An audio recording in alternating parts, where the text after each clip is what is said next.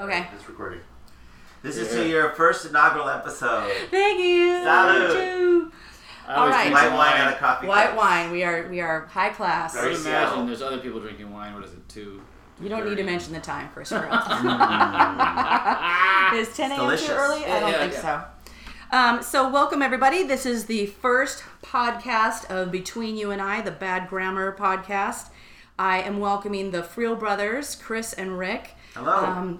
Who I couldn't wait to talk to. I cornered them at our Rockfords practice and was all excited about this podcast and cornered them into doing it, although it wasn't really that difficult. No. No. It did not take a lot of convincing. Where else are we going to go? It's a practice room. I know, right? There's so And much room. if folks could see how tiny this room is, they'd say, "Ooh, I want to go there. That's really cozy. I want to talk too." On Capitol Hill, this would be $1,500. That's right. Yes. Yeah, I have This my is like kitchen. an apartment. Yeah, my toilet, my bed, and my kitchen is all right here in case anybody needs anything. Or as our dad would say, you have to go outside to change your mind.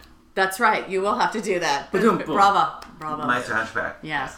So I've been wanting to do a podcast for a long time and have been told several times, like, hey, you should do a podcast or radio or something.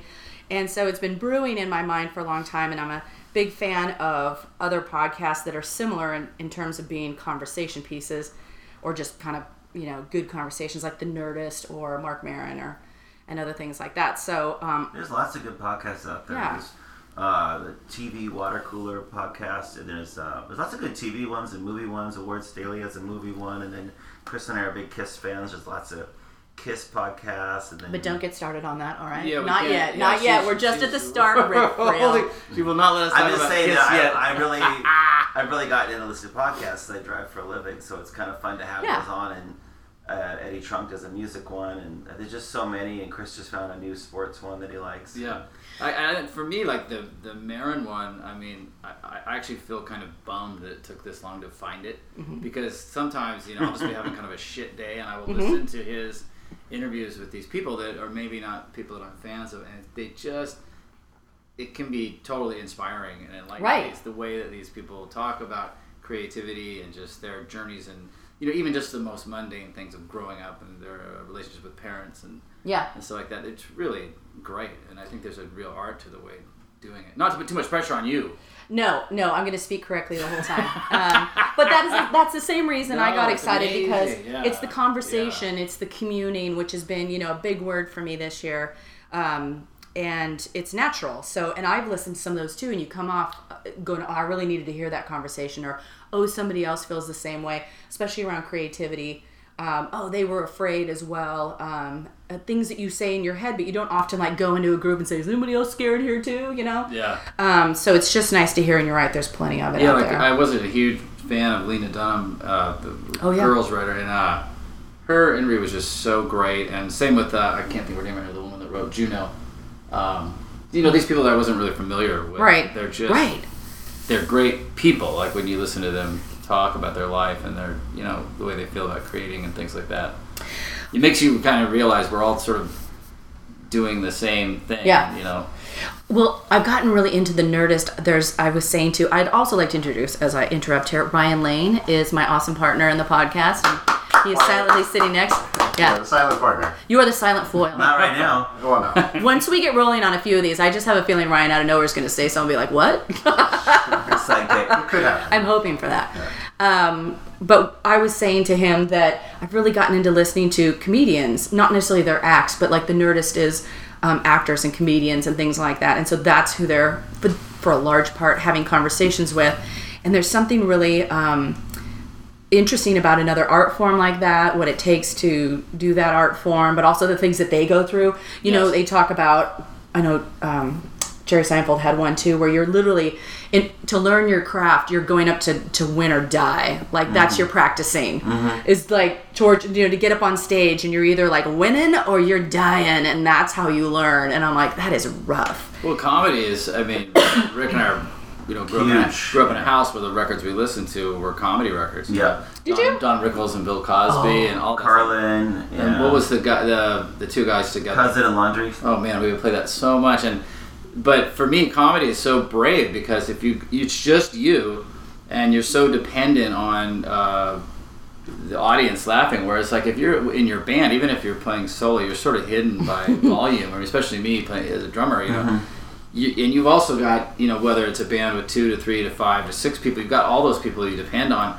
Because, you know, you may not be winning the crowd, but at least you're playing. I always, you know, I've gone and seen comedy where people are just bombing. Brutal. And it's just brutal. You know, Yeah, I saw one guy one time where he started out like as a Carrot Top kind of guy using all these props, and nobody was laughing, and then he kind of put on like this clown wig, and you could just see his eyes were kind of watering, and then he just lost all the props and tried to just become just a straight stand-up. Like, yeah. And he never, it was horrible. And it was like, so you could just see him kind of going, as soon as I leave this stage, I'm going to start crying. Yeah. And it was awful. There's a couple interviews that they've had folks on the Nerdist where they talk about that too, where they're just slogging it. They keep going. Like, I've got my time slotted, and they keep slugging it out through the whole routine. And I'm like, hats off to you. That's amazing to me. Well, that's how you learn. I mean, Rick could probably speak to this a little more because we're both friends with this guy, Craig Gass and Jason Stewart. I know 2 comedians. And I just think it's just night after night. And you're gone. You have to be on the road. Yeah. That's the only way you learn is by time. Okay, this is a weird segue, but I realize I haven't really introduced, for those who don't know who you are, the Friel brothers are actual Seattleites, which is something that... Yeah, I was born and raised here. I'm one of the few natives that I know. Most natives don't stay here. You're like a leprechaun. That's what I say. When you find somebody actually from Seattle, it's like, ooh, lucky me. He has it on me. I was born in Denver. Were you really? Yes. Yeah, and then we Get out of here. We moved to Seattle about 2 I think we were in Denver for about 3 weeks, and part of it was the birth. Yeah. Interesting. I did not know that. Yes. Excellent. Well, I have played music with both of you. You guys have played music since you were... What was the youngest you started? Well, we did probably 9. Right? 9 years old. We did Jingle Bells. Well, actually, was Jingle Bells first, or when we did Dreamboat Annie and with the... Well, there was a thing... Yeah, it depends if we're actually playing music. We would pretend You're playing. You're being creative. We did little shows. We'd do concerts up at our cabin. We'd lip sync. Would you really? Yeah. And I made guitar out of driftwood and wrote Gibson on it. And we would Chris had drums made out of boxes. And we would make like costumes. Like we would wear towels. Like that was like our costumes. How old were you? Oh, that was probably we were little. 7. 6, But already. Like, that's amazing. We kind of knew the excitement. Even before we had it. Like, we made a stage. Like, up at the cabin, we made this platter from stage. your parents at all? Like, was your dad musical? I mean, he obviously was really charismatic and I think talented. A little that. He was, he did play drums. He played a drum, but it was more like he was involved in show business. Okay. Well, but I also think it's the time that we grew up, the late 60s, 70s. There was so much excitement about music, music and entertainment. Yeah. Well, especially around here. I think having love and support from your parents, though, is like a cushion, so you can't fail. So you can get up on stage and your family will watch you lip sync to records. Right. Or we set up a little driftwood stage on the beach, and we wore our grandma's house coats, and we did Dreamboat Annie and Firehouse like this, and just sang it with fake guitars, and they clapped. And so knowing that you have that support is probably how you could get up and do it. You have the gumption to do it. But the beginnings of actually playing music, I mean, it all ties into this incredible thing that we have with a lot of the friends that we still play music and with. And you have knowing Carrie. That's how it all connects. Yeah, actually. I think everything's connected, but I'm sorry. Is that, the first thing was, I started playing snare drum, Rick started playing trombone, only because they said if you play trombone for a while, we'll get you a guitar. Yes. Like that. My mom said learn a classical instrument. Oh. And nobody cool played a classical instrument, so I just looked at the Tijuana Brass album, like, okay, I'll play something. I love that it was Tijuana Brass. So I think that's the Jingle Bells thing. But the thing was that I basically pretended to learn the thing. I just learned it by ear. I never actually read music. Wow. And then when we did recitals, we did Madrona middle school. When we did recitals, I would wear Kiss makeup. On stage, everybody else is wearing fancy clothes, and I wear Kiss makeup. So like the audience feels like I'm a rock and roller. I'm just doing this so I can get rock and roll guitar. So I'm the only person on stage like Paul Stanley makeup and lips. Does somebody have a picture of that? I don't know. Oh, I want one so the thing bad. was that nobody batted an eye. Nobody thought it was weird that everybody else was normal and I'm in Kiss makeup. I love that though. I think that your family really like instantly applauded, like, They're like, you're "That's being fine." creative. But I love it. fine. Nobody thought it was weird. Hey, my family would have been like, "What are you doing?" And then probably just teased me to death. You know what I mean? It would have been, and so I would have shut down a lot long ago. It would have been like, "Yeah, okay, I'm Yeah, I think a lot of doing parents that are like, again." you gotta stay in your room until you get Like, that you're shit crazy. I off. think I just wanted How's this to be such a part of my identity. Like I'm so wanted to be a musician so badly that I wanted this even before I owned an instrument. Right. It was like part of my identity. Like this is me. Yeah. And I'm still going through that today. Like I just. Oh, yeah. I want everyone to know that that's what I do. You know. Because that's what's funny is when Rick met, Danny Newcomb and Mike McCready and Rob Weber, all these guys that are part of our life, they met on the school bus, and Danny and I started playing right away because Rick told Danny about me. But the funny thing was, Rick wasn't playing with us, but he was like, it was already assumed, In the room. He was in the group. You know what already I mean? thought He was you were. Without an instrument. No, he didn't have I an was. instrument, but he was in the band. You know I was what I'm hanging saying? out. When you need the bass player, you do not ask anybody else. I was hung out. That's right. And that's what's funny is he had got a guitar and I he did. took the two strings off and made it a bass. So he was kind of ahead of that. the curve on You've never not been Presence. like that. I mean, I don't see. I just wanted to be I in don't there. see that your personality has wavered one bit, which just wanted I think to is be in great. I just Yeah. want to be part of it. You And he know? was. Yeah. That's the great thing. Yeah. So going back, was Shadow your first band? And so Shadow also. No. No?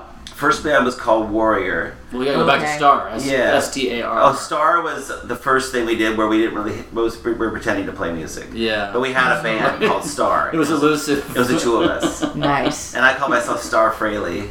Did you That was really? my stage. I love it. And And I had a hat made that Hats said made, that. yeah. But the fact that you're doing it at all, then I'm sorry, hats off. I think that's And great. then sometimes Chris and I would just do it by ourselves at our parents' house, and then we go down to the guest room and we trash the guest room.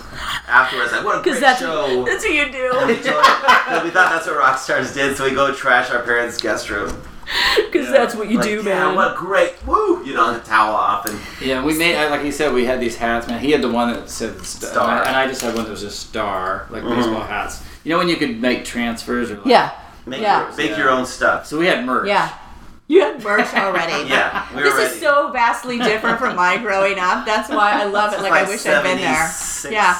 Yeah. 76, Yes. yeah. What was I doing then? Yes. I think I was just trying to look cute. And then or something. we met Danny Newcomb and Danny was the first guy I met who could actually play an instrument. Okay, yeah. Like what I wanted Right. to do so badly. And Right. so then we became fast friends right away. And so I invited him to come spend the night, and he brought his little guitar over. He had an Imitation SG and a little teeny Fender amp. And he sat down and played Firehouse by Kiss, and Chris and I went, because our jaws just dropped. That's the thing that was amazing about Danny is that, he could play so well already. It's like the people throw around that term, that child prodigy. Oh, really? Yeah. He was truly that guy. I mean, he Yeah. was so good He already. was so good instantly. That it sort of lifted, and I think it also sort of inspired our chances of doing. We could do this. We could do this pretty good because Yeah. this guy's really, really good, And so the two of us just started playing, and the other thing that was funny about us is, we did play a couple of Kiss songs, but we immediately he already had some songs He had stuff written. he'd written a couple tunes. The first time really? that Chris and Yeah. Danny ever played together, they had it on a Memorex cassette. Yeah, we still have it. And he wrote a song called War of the Gods. It was like it was an original. Heavy. Well, then we also had Reputation, dude. Reputation, yeah. So this guy that we just met is already writing songs at like 10 or 11. He had like 2 tunes already. Written We should have Danny in here. Yeah, ready to go. I'm leading towards the Shadow podcast Yeah. that is to come. Yes. So. So that was inspiring.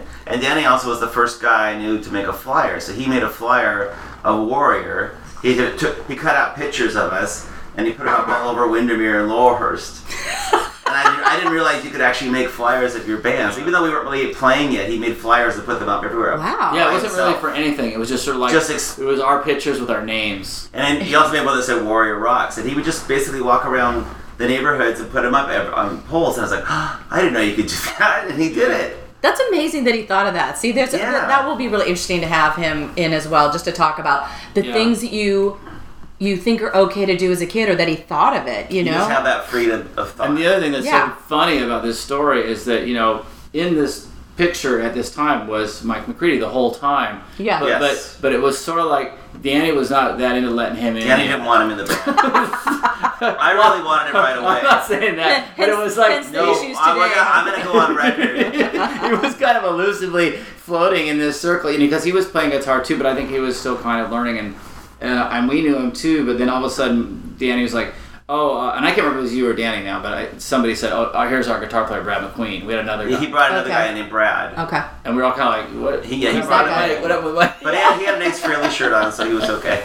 Yeah. Where's that guy now? He left to become a baseball player. He eventually Wow. he actually quit. He quit to become. He said, "I want to be a professional baseball player." That's crazy. Which is the What, greatest Warrior? moment in Mike's And I was life. so excited. I was like, because I wanted Mike in the whole time. Best moment for Mike I was ever. like, yes. I go, that means Mike's in the band. Danny's like, hey, okay. Yeah, really. If Because Mike was if so we ask, funny, like right away. Because Mike was just hilarious And fun. Yeah, and fun to Yeah. be around. Where Danny's not really fun.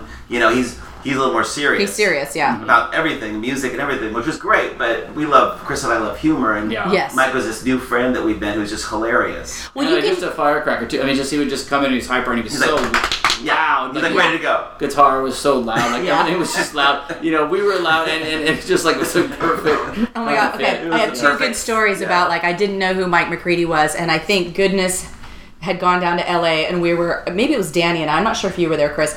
We had gone to Rob's house. And he had some old footage of you guys on a ferry. Yes. Yeah, And Frampton. there was some guy with braces and whatever, and he's just like just hyperactive, kissing like all over. And I'm like, who the hell is that? Yeah. And he's like, oh, that's Mike McCready. And I was like, what? Yeah, he was super hyper. Always was. Really hyper and in your face and funny and making fun of everything. That's the thing that Yeah. Chris and Mike and I would literally make fun of everything. Everybody was fair game, including Yeah. members of our own band. Right. But he was the one that would drop his pants. Yes. I'm sorry, but you guys can still see that to this day. Like when we were having practice for the Rockbirds, you and Mike together is one show, Absolutely. right? And Yes. then you can see Mike and Danny talk like they're two guitar gods, Peers, trying yeah. to lighten up. It's. I mean, it's all good, but it's not Yes. joking around. No, it's not. Yeah. There's a lot of love there, but you guys, it's instant mayhem. The word weenus comes out, or Absolutely. dick jokes, or whatever, and you're like, oh god, SCTV, talk about okay, that all yeah. the time. And then Mike keeps looking at me like, sorry, apologizing because it's like, Like you're the mother hen. Yeah. Well, even now, I mean, it's so funny when my wife Kim and I will go out to dinner with Mike and his wife, and we'll sit down, and it'll take so long for him. He just won't even look at the menu because he's just like riffing and what's up with this and Kiss, and he'll talk about rugged you and all of our friends. He's got to get caught up in everything, and we'll just be laughing our ass off. And finally, one of us go, "Will you look at the fucking menu? I need Will to eat. you two idiots stop talking about Paul Stanley so we can order?" Ashley or Kim, what do you talk about? Kiss? Oh. Yes. Oh well, Yeah. I remember I will have those ladies in too because Yeah. I remember the last one. I felt like that was like a bold call for me to go. Can we talk about Bjork? Well, the first Rockford show, we had to move the day because Kiss was playing at the Gorge. Yes. Yeah. So Chris and I were like, we can't do it that night. No. We had to do it on a Thursday or something. And everyone's like, why is the show Thursday? Because Kiss is playing. This is what I do. One of the many things I love about you guys is that I've always said one of my only favorite things on touring, and touring's not my favorite. Yes. Some people love it. I go to bed early. I like to read books. I take a bath. I don't stay up for the crazy. All-nighter. All-nighters. Yeah. One, because for a woman, it's not really that much fun, in the end. Fia did But all right. Fia's killer even was keel. Fia's up for the all-nighter. She just knows how to do it, though. She's like a she was silent good at it. observer and crazy, and then later she'll snicker like that was great. Which is funny because Witty observations. It's funny that you say that, because I think, in my opinion, I always thought you were good at it. And What? I Being would- crazy? No, at touring. Oh. And I think, and over the no, years, no. She was smart. over the years, I've used you kind of as a reference of somebody because you were the front person with Goodness and the singer. And we would have those crazy tours where we'd have to play 9 nights in a row. Yeah. And yes, you kind of missed out on drinking 100 Heinekens all night Idiots. long, but you were smart to go to bed and to keep your voice strong, because if Right. you would have crapped out, we would have been We'd left done. high and dry. And that did happen. I remember being out with Candlebox, Kevin Martin's voice. He blew Yes. his voice out. Yeah. Well, he said to me, Yeah. the tour that we did with them, we went 2 months, right? We did 2 separate tours. Yeah. Well, there was a 2-month-long one, Yeah. and he said to me, he goes, I don't know how you do it. I don't know how do you not lose your voice? And I said, well, I have before. When I was in Hammerbox, Yeah. I lost my voice, Yeah. and never again. I was like, I don't. Remember, I was doing that crazy elimination diet too, so it was like no dairy, no... Yeah, you were drinking those shakes. Yeah, those crazy things in the van. So there's nothing to kind of, I don't know. Yeah, it was either you with the shakes or Rick trying to be a vegetarian on tour. Yes. That was tough, yeah. Did you have another salad at Denny's? We can only, like, Taco Time got to be my favorite because I can have beans Rice and some, and like, beans, there you go. That's awesome. Yeah. You get a lot of Mexican It's true. I mean, Yeah. not that, I have years and years of experience with touring, but there's a real art with it to do it and to, number one, enjoy it, and two, to stay mentally and physically sort of healthy. I think because it's such a weird... And number three, don't talk so much. Yeah. Stop you talking. Yeah. It's Stop such a talking. weird cocoon that you're Trapped sort of in a living van. in. It's so much about... Everything you're doing is about getting to do that 45 minutes or 2 hours on stage, Right. whatever it is. That's all. Your Yeah. whole life is about those moments on stage, one, sort of playing great with your band, and then two, you really are advertising. Mm-hmm. You're like, You're please, working. Please buy our record, because you're no longer in your hometown Right. where everybody knows you and claps for you and stuff, and they're all your Right. friends. So you really are like playing for strangers and trying to sort of win them over. And I always felt like, we didn't always win, but I felt like we always did a great job. And I thought we worked hard. Kudos to you, because you had the hardest job of us all, really. Well, remember when we did that tour, it was work. And you're right, because the sitting around gets really hard. But you remember we would play, it was like, okay, not fronting's hard, Yeah. if they don't, especially on that tour, because there was a couple times where there was a lot of misogyny and a lot of like... Yes. Hate for women, and it's, a female-fronted band, so you're confronting strange things like that. But then it would be like, we had a system, remember? It was like, we'd play the show, do your best, and then bam, I would head to merch. Like, we didn't have a merch person, so it was like, my night was play the show, go sell shit, and then go to bed. Danny and I have talked about this. We're just similar in that, like, I don't hang out as much because I get bored, like I can only get drunk so many times without one, getting sick or hurting myself, but also like for a female, it's like, who am I talking to that's so interesting, like it just wasn't that. And I really love, like, I love a hot bath and I want to read a book, because also most everyone I'm talking to, forgive me, are drunk and loaded, and it's kind of dumb and boring. And so I'm like, has anybody read a book? Like echo. But I will say, so what I was getting to is, one of my all-time favorite things is listening to you two recount the night. Like, I would pay money to listen to you two talk about it. If I could pull the van over and be like, no, tell me again, what happened? Like, it was such a better experience than actually being there. Absolutely, I love that. That's true. You are kind of front row. It's a little bit of a freak show out there of some of the things you deal with and the people that as you a have woman, to deal with. it's just different, like... So, I mean, I have always said, someone has said, like, oh, is it rough being a female fronting a band? Like, have you been... I said, I can count on one hand, really, how many times I've been, like, treated poorly. Yeah. I mean, not very often. Yeah. So, I also don't really think gender. Like, I've never thought of myself as, like, I am a woman first, and what is going on? I just don't think that way. Yes. I'm like, I'm a singer, this is what I'm doing, I want to get this done. I don't think about that. Yeah, I mean, I can only really remember a couple of times where it was pretty bad.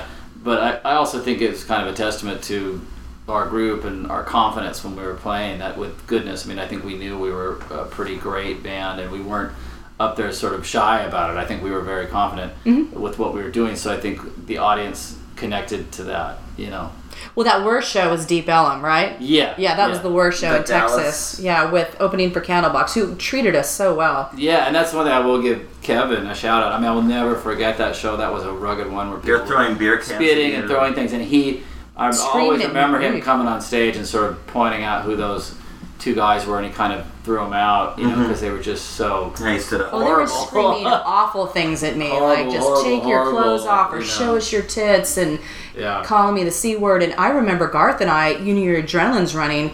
I have enough tomboy in me where, like, we're going to the edge of the stage, like, I'm gonna kill you, like, what? I'm literally wearing a black slip, like, I'm gonna fuck you up, like, what was I gonna do? But it was also baffling to look at three people and say, I don't understand where this apparent hate. Yes. Like, you're at a show and you're drunk having a good time. Like, really?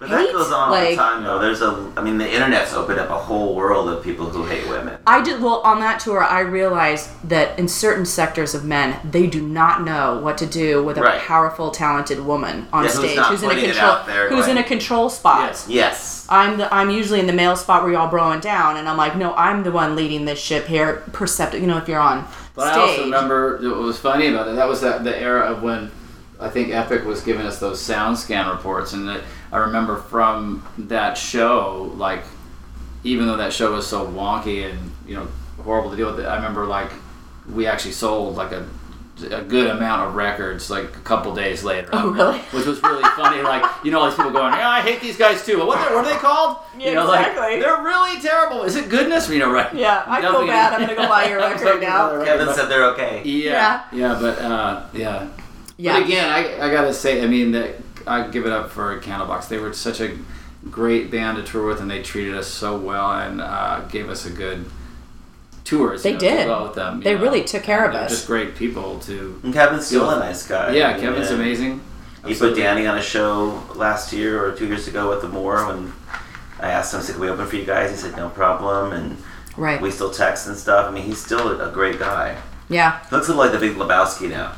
That's what you guys said. I haven't seen him in a while. I'm trying to imagine that. He's taken on a whole different look. Well, he's such a handsome guy. He's really handsome, tall. He looks good like that too, but it's a whole different look. Which is funny because I've had some people say, man, your brother kind of looks like the dude now. And I was like, yeah, I guess. That's not a bad thing. If you're bearded, I guess you look like the dude. Well, I've kind of gotten the Bridges thing over the years. Like, you look like one of those Bridges brothers. And I'm like, what? Like Bo Bridges? Yeah. don't say eyebrows, guys. What about Lloyd Bridges? Which Bridges? Which Bridges? Yeah, you got to be pretty clear on that. You're gonna that. have to clarify. Clarify, please. Well, Friday night I played a show and this really hammered girl. I was trying to get my drums and she grabs by the arm. She goes, "Hey, man, say you look like Dana Carvey." Dana Carvey. And I said, "Well, wow." Yes, well, I have. I've never heard that one. Really? Yeah, I get the I've never heard Dana that. Carvey. Now I'm going to stare at you for a long time. Yeah. I'm like, Dana. Well, one time I was in a cab and there was a guy who was like, "You look just like Kurt Cobain." And I was like, "Who?" And he goes, "You look like Kurt Cobain." And I was like, "Huh?" Bing. And he goes, "Kurt Cobain." And I was like, "Kurt Cobain? We're reaching now." He's also the same cab driver. This is a great story. We're driving. I really had to get somewhere, and he pulls off. We're downtown. And he goes, "Do you mind?" And I go, "What?" And he goes, "I gotta go to the bathroom." "Do you mind?" And I was like, "Yeah, I kind of do fucking mind. That's why I'm in a cab." Right. I gotta go. I gotta get somewhere. And easy. And he just randomly ran in some hotel and took a leak. And I get back and he goes, "Very sorry. Bad for your kidney." It's so true. And I go, "What?" He goes, "If you hold pee, bad for kidney." Like, it's bad for my wallet. How much is this? Bad for my jug. I'm gonna be late somewhere now. You should turn the meter off. Okay, I kind of wanted to talk about this too. In my head, I started thinking about personalities, and you guys are so vastly different in personality. But together, obviously, you're at ease or whatever. But you're very Virgo. You're very like, I've got things in order. Yes. You're more freeform, Rick. You're very much intuitive. Like, I don't know, I'm trying this, but this is, and you're very intense on creatively being who you are, right? I'm all about that. Yeah. But so I'm sure maybe you guys don't see that, but you're a lot like storytelling and like extroverted. Well, Chris and is you're a great very storyteller. He just told you the story about the cat. No, but you're gregarious. Yes, I find Chris. Sure. I find you very steady Eddie. You know what I mean? Like you're funny. I have sure. to. It's funny you say that. I mean, I think at times I have to kind of like fight my Virgo-ness because it can be a little bit of a prison at times. But no, it's true. And I also that's what I want to say to you. Leave it. It's a great thing for me now at this age. It's a great thing to hear people say that because I think we grew up so long where people are like, "Are you twins? You're exactly alike." And I don't think we ever really were alike, but I think that. But we were just. I think the public face is sort of like Friel brothers are kind of like the same people. Right. And I think that it's. I think actually now it's like I embrace it when people say, "Oh my God, your brother's just like this," and get to know you better. It's actually kind of a great thing, but it is true. I mean, I think we've always been very, very different, and probably more so now as that we're older dudes. I think we were more similar when we were kids, and then when we kind of stopped playing in Shadow kind of came to an end. We moved back from Hollywood, and then you kind of went off and started playing with other bands. Yeah, that's true. Kristen Berry, for one, and other things. And we still play together, but I think Chris kind of broke off from the two of us to start playing with other people, and that's when I kind of felt like you developed your own personality as far as really becoming a different, unique person. Yeah. Where it was evident because he started actually playing with somebody else. Up until then, we just played together and everything. And you kind of need to do that. And there was no notion of playing any other band except for Shadow.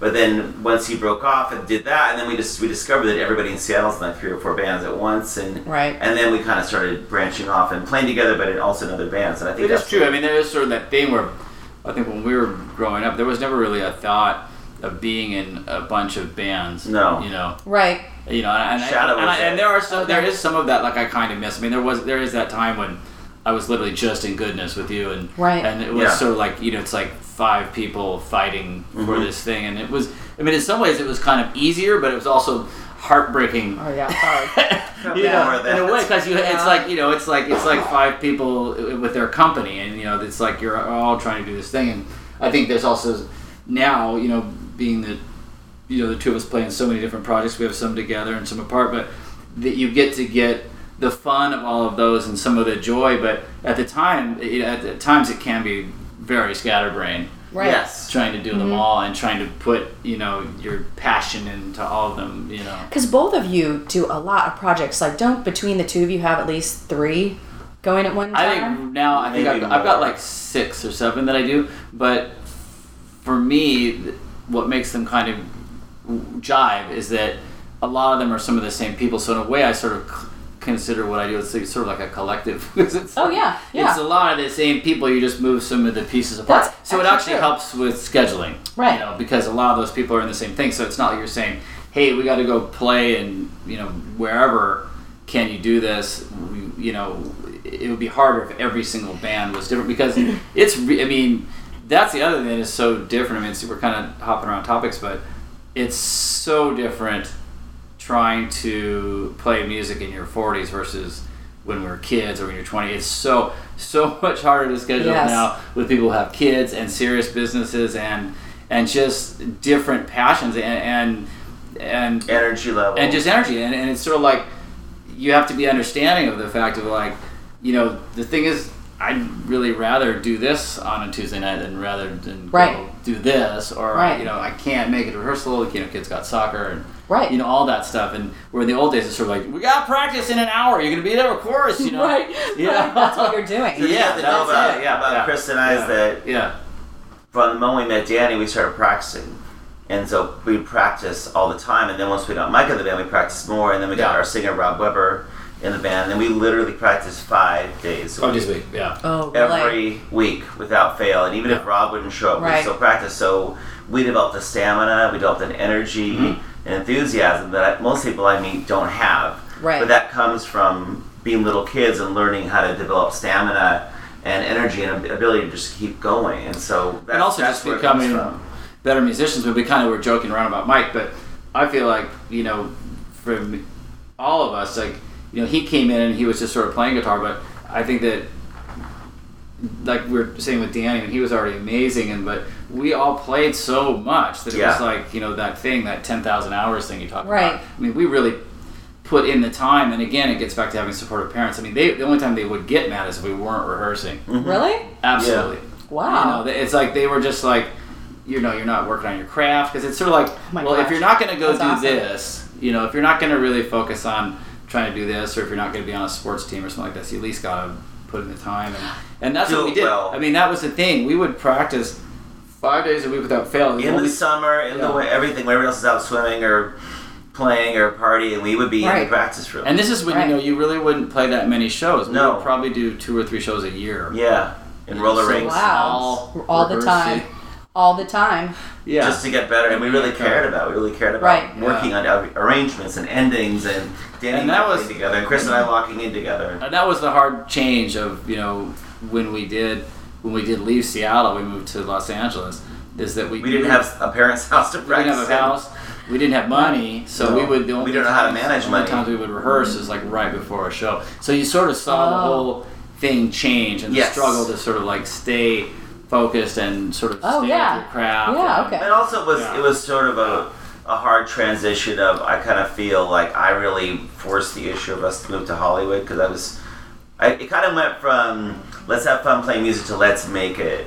And I know I really had it in my mind, like if we move to Hollywood, we're gonna make it with Shadow. I believed in Shadow 100%. Even if now it's just 3 of us. Danny quit and Rob had been fired, and so I kind of like said, let's all say Bunny move to Hollywood. I kind of forced the issue of us moving down there, and I think once we got down there, we discovered, number 1, we didn't have a place for practice. Number 2, we didn't have managed money. Number 3, like Mike hated living in LA. Yeah. And I think Chris and Mike sort of started getting the idea we should move back, and I was definitely separate from saying let's stick it out and try to make it. It's a romantic dream too, because LA and like your heroes Hollywood. are there. You know, it's a part of a bigger dream. And I was so happy, you know, kind of getting out of the shadow of my parents and living on our own for the first time and driving around. There's palm trees and Well, we'd seen it's exciting. Our friend, you know, we grew up with Duff McKagan. He'd gone down there, and Rob Weber had moved down there. Yeah. We'd seen people go down there and have some success, and you also have to remember this was when Seattle was very, very different. You know, there wasn't all the places to play, there wasn't all the opportunities. I mean, the funny thing is, I mean, the very ironic thing is, like, literally the second we left, Seattle became, you know, huge. I always have this funny vision in my mind of us driving this way and all this opportunity driving by us away. 5 going, where are you going, fuckers? I got a truckload of clubs and record companies coming this way. Where are you headed? We're going to LA. Well, this is a funny story is that That's awful. Mike and Chris and I were hanging out in my bedroom, and you know, people came by our parents' house all the time. It was like the place to be. know. And Duff showed up, and I'm not making this up. He literally had a SG behind his back with his little hat on, and he was with Chris Udding, who was this punk rock guy, you know, Chris Crass. And he's like, where's Mike? I want to find Mike. And Mike's like, what's up? He's like, I'm moving to Hollywood. I'm going to go try and make it. And he had his guitar, like, I've told Duff this story. He doesn't believe it's true. He's like, that's a Hollywood story. I'm like, no, it really I saw it, yeah. I was there too. And the 3 of us like, what do you mean you're moving to LA? We just couldn't even process it. And he's like, I'm going to go to LA. I'm going to live in my car. I'm going to try and make it. And it really was. And I read this poster of Mick Jagger, and Chris Udding goes, Mick Jagger's a faggot. No. Mickey Jagger's a faggot. Roll. I'm like, what? What? No, but This is punk rock guy at our house with Duff. And it's funny, you know, I've told Duff this story too, and I remember it really was kind of something mind-blowing. out of a dream, like, because the way Rick had his bedroom, he got the great room. I got the guest room. He got Nice. Rick suddenly got like the killer room. Like, he had this room that was connected the way our garage was, so he could like sneak out the window all the I've time. heard those stories. Yeah, so we That's had another this story. window that was open, and I'll never forget because you know at this time we didn't see Duff that much. No. And then just all of a sudden He just showed up. Duff was standing because I wasn't even I could see him from far away. It was like right out of a dream. And he's got, like Rick said, he's got this SG, no case. He's got his cool little hat and little Guns N' Roses. Yep. And he's like, I'm going to LA. And we're like, what? And he wanted to come say goodbye to Mike. It was really important before he was leaving that night. Like I wanted to say goodbye to Mike. So sure enough, he went, and that, you know, he really was one of the inspirations we went down. And when we did go down, one of the first things that we did was he got us into the filming of Welcome to the Jungle video. And you can actually see me. I'm in the video a little bit. Tim's in the video. Tim was with us. Tim DeJulia's in the And I mean, you want to talk about like literally just getting hit with an ice bucket. Going to see those guys play and going, yeah, we're going to do that too. Like, it was sort of like, what the fuck? Yeah. I mean, it was so absolutely incredible. I'd never seen them. They were so good it was almost scary. Oh, were they really? Like you're almost frightened. You know, like the first time you ever saw Axl Rose do his thing. With like crazy hair, and he's kind of pissed and mad. Doing the snake. And just you kind of, but the Sex Pistols must have been like you see them, and Slash is kind of imposing, and they're kind of scary. I was kind of scared. Is Slash tall? Is he like, no? His hat's He was just amazing. looks crazy. But I just remember leaving there kind of going, well, now what are we going to do? You know, it was sort of like, wow. seriously. See, here's the difference of me going, yeah, we're great too, and we're just as good as those guys, and we could totally get signed. Chris is like, oh, See, that's the difference between us. Where I was going, we're just as good as those guys. I felt pretty Absolutely. Yeah. Our songs are just as good, and we're going to get signed too. Yeah. You're very altruistic too. Like because you've got a vision. Yeah. I'm Is that the right word, altruistic? Like I don't know. you see the good in. Speaking of bad grammar. I know, right? That's what the show's about. I mean, eventually. That's how we're different. This thing could turn into hours long, but I mean, I think it really is. He's going to edit it down to 10 minutes. It is true that Rick should tell this story way. that I so get up for Rick. I mean, he went down to LA, I mean, you have to tell the story about when you walked in on the meeting of Guns N' Roses. I mean, Rick was so ballsy. He just walked into like Geffen Records. Yeah. You know, like he just... Did you? Oh yeah, this is back in '86. I went down with cassettes of Shadow, and I just would go to record companies, and I would just walk in and like, where's the A&R guy? And he's there, and I just sit down at the desk and say, hey, I'm Rick Friel, and da-da-da, and so I had meetings with Atlantic and RCA. Vicky Hamilton? Vicky Hamilton. I found out who Guns N' Roses' manager was, and I went to her house. Yeah. What'd she say? She thought we were great. Everybody was really nice. And then I went to Geffen, and like, who's in charge here? And I walked into Geffen Records. I found the address, and I kicked this door open, and there was like a meeting with Guns N' Roses. The guy's like, we need more songs. And I go, hey, Duff, what's up? And they all look at me like, there you go. No, but it was incredible. And Duff said, what's up, dude? And they shut the door really fast, and I was like, who's in charge? And I met with this Tom Zutaut, met with him. I have never heard that story. No, it was he would call us and say, you know, I went down, I met those people, and so Mike and I were stuck. We were like, wow, this is, this could be. Oh, you went down first? Oh yeah, by myself, and I booked just a show. It was a pay-to-play show. Of course, yeah. I thought that's how you did it in LA, and so I got to show at the Roxy because I'd heard of the Roxy, and we drove all the way down there, and then like the only people at the show were Duff and our parents and like a couple other people. Wow. Duff couldn't have told a couple people. Duff was there. He did. I think he had somebody with him. Duff was there with Todd Crew from Jet Boy, and we found a place to flop. It was a weird house by the airport that we all slept in. Remember? Oh man. That's like, isn't that oil fields like right in between there too? That's such a weird like.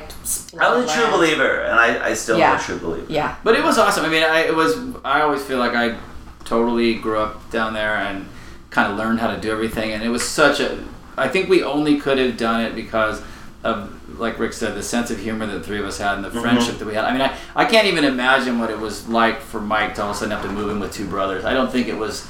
Oh, right. I don't think he was quite prepared for that. Didn't he live at your house for a while? He did a little bit, but it was different. My parents put him up there when his parents got divorced. I think he was having fun, and after a while, I think he started having some of his health problems, and I think he was really seeing this as sort of like it was not happening. And also, he didn't have the support that, and this is well talking, he didn't have the support that Chris and I did. My parents so love it. My parents came down and took us to the supermarket and bought us food and made us sandwiches. And they would send us like Pasta and Company care packages. Like, it was so awesome. Like, we would have no food for weeks, and then we would just get this styrofoam cooler with like super expensive really food, nice, mac and cheese, and it's like, they were. Well, I gotta tell you, the first time they ever sent one, they sent us like this lamb Italian thing, and these guys were at work, and I got the package. Like, I'm gonna surprise them and make them dinner.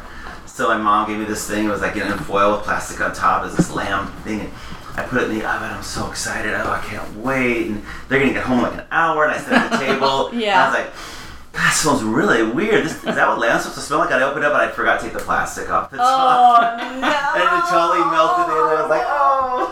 And I called my mom.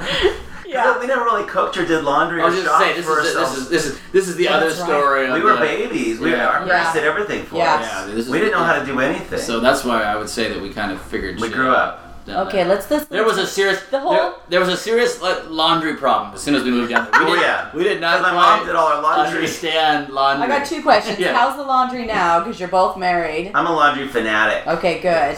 To the point where it's almost like I don't know what you call it, a vice. I love doing laundry. You love doing laundry. Oh my gosh, yeah. I'd like you to come over and talk to Marty. That'd be great. Yeah, my wife always says you wash,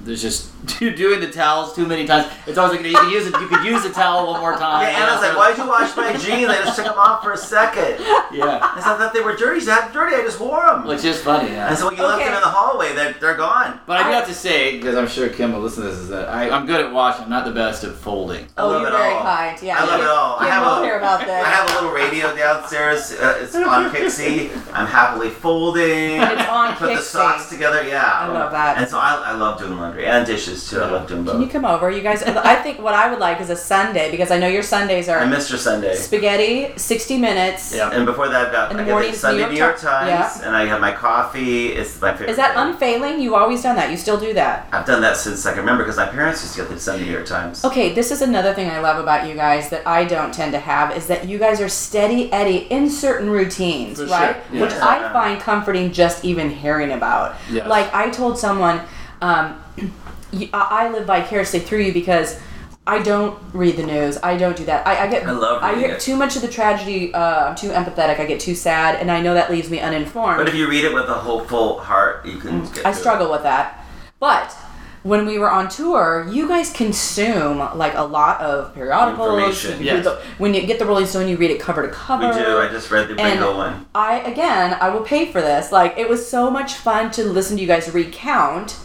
Because I liked it so much better than having to read it. Because I would read it and be like, I'm getting emotionally pissed off. You're just getting the best. We were kind of the first podcast, really. Yeah. You probably were, Real yeah. Brothers podcast in the band. Well, that and like you're joking, like, so I'm going to go back to like when we all met. So I remember you guys when I was going to the University of Washington on the Ave, right? Which is not really, it's University Way, but it's called the Ave. But I remember the Friel Brothers, hearing about the Friel Brothers and seeing you guys at the coffee shop. What was that coffee shop? Espresso Roma. Like, there's the Friel Brothers, like very pretty boys. You guys had like the long hair, like all. That's actually where I met Kim, my wife. That's right. Kim worked there. She hired me. So I remember you guys from that, and I wasn't in bands then. I wasn't in bands then, but I was hanging out on the Ave. You know, you're all young. You kind of all know some people somehow. No, I didn't know who Kim was. But I would go there and have coffee and be like, oh, look at the, interesting, baristas, the pretty boys here, or whatever, whoever they are. And then later, somehow, as I got more into music, did Hammerbox and all that, it's such a small community that when I did Goodness, I got Danny involved, which took forever because Timo wouldn't give me his number, which I think is really funny. Like, as I tried to do this second project, I had like, oh, who am I going to get involved? But you probably said, yeah, I'll get you his number. Yeah, totally. No, and I totally won't, because I want a piece of this, but I'm probably not going to have any time for you. I don't want anyone else to get this, but I'm not going to do anything. I can see Timo. Well, Timo's he's genius. He is. But he's got his foot in 8 million pies, and so you're like, I love that, but you're squishing my pie. Get out of here. Like, So when... Timo also, though, I got to say, we have a band called Jody Watts, been together about 18 years, and we did our one show. We only do like one show a year, because Dave Hawkes doesn't want to do more than that. But so I wanted to put my dream show together, so my first thought was Timo. And so I said, Timo, you want to do a show with us? Like, yeah, I do. And I said, okay, there's not going to be anybody there, there's going to be no money, but I'd love to have you open the show. I said, yeah, I'll fly in from New York. So he flew in from New York to do the show, and he was a one-man band where he had all the music programmed on a computer, and he had a headset, and he started the show, he brought a chair, he started the show under a blanket. Yeah. And he did the whole first song under a blanket doing crazy movements, and immediately the whole crowd started separating from like the wheat from the chaff, like the daring people who'd never heard of him, to people who loved Timo, to kind of the crazy people who like Jody Watts, who were just disturbed. They were up front, and then everybody else started going to the bar, and Timo did this show that was about like rock and roll and child abuse in New York, and wearing an overcoat and like these glasses and the headset and screaming and yelling and jumping around, and then he ended the show back under the blanket. It was one of the coolest things I've ever seen. Seattle's not ready for New York modern art. New York performance art. He's like New York to the core. Like, And when I did my top 10 for Easy Street, like I do every year, he was like there in my top show of the year. That was it. Yeah, I came to the show and I didn't think I had gotten in the door. I was outside and somebody goes, "There's a dude in there playing under a blanket." And I go, "What?" There's a guy, he's under a blanket. That's how he started the show. And he was like moving under the blanket. Yeah. And right away I was thinking, everybody's going like, what's going on? And you could kind of feel people like going, this is too weird, I'm going to the bar. And then everybody else kind of went closer and closer. Like, oh, we need more of this. Yeah, right away I was thinking like, is my brother under a blanket? I was like, it's gotta be Rick. Well, here's what's funny is so I had to just say that about Timo, that he's just brilliant. Well, I feel like he's amazing. Like, I'd love to have Tim on a podcast. It'd be like 3-4 hours long. Oh yeah, easy. And he'd be playing all of his music like at full volume, going, "Wait, here's another one," and then I'd never get a word in. But I think he's brilliant. But what I think is funny is I started Goodness, and it was the germination of it was with Timo. Yeah. Kind of like, here's a side project. We didn't have it obviously wasn't Goodness yet. And I was I'm always looking for somebody new, because Hammerbox was a collection of people who nobody was from here. So I'm always sort of like, oh, well, I want to... It was like 4 square pegs, basically. Well, it was like Tennessee, Kentucky, Oregon, and, Eastern Washington State. Like, nobody was like some weird group of people. But when I started, I was sort of like, oh, I want new people. I don't know, some people I don't know. Which works and doesn't work for me sometimes. So...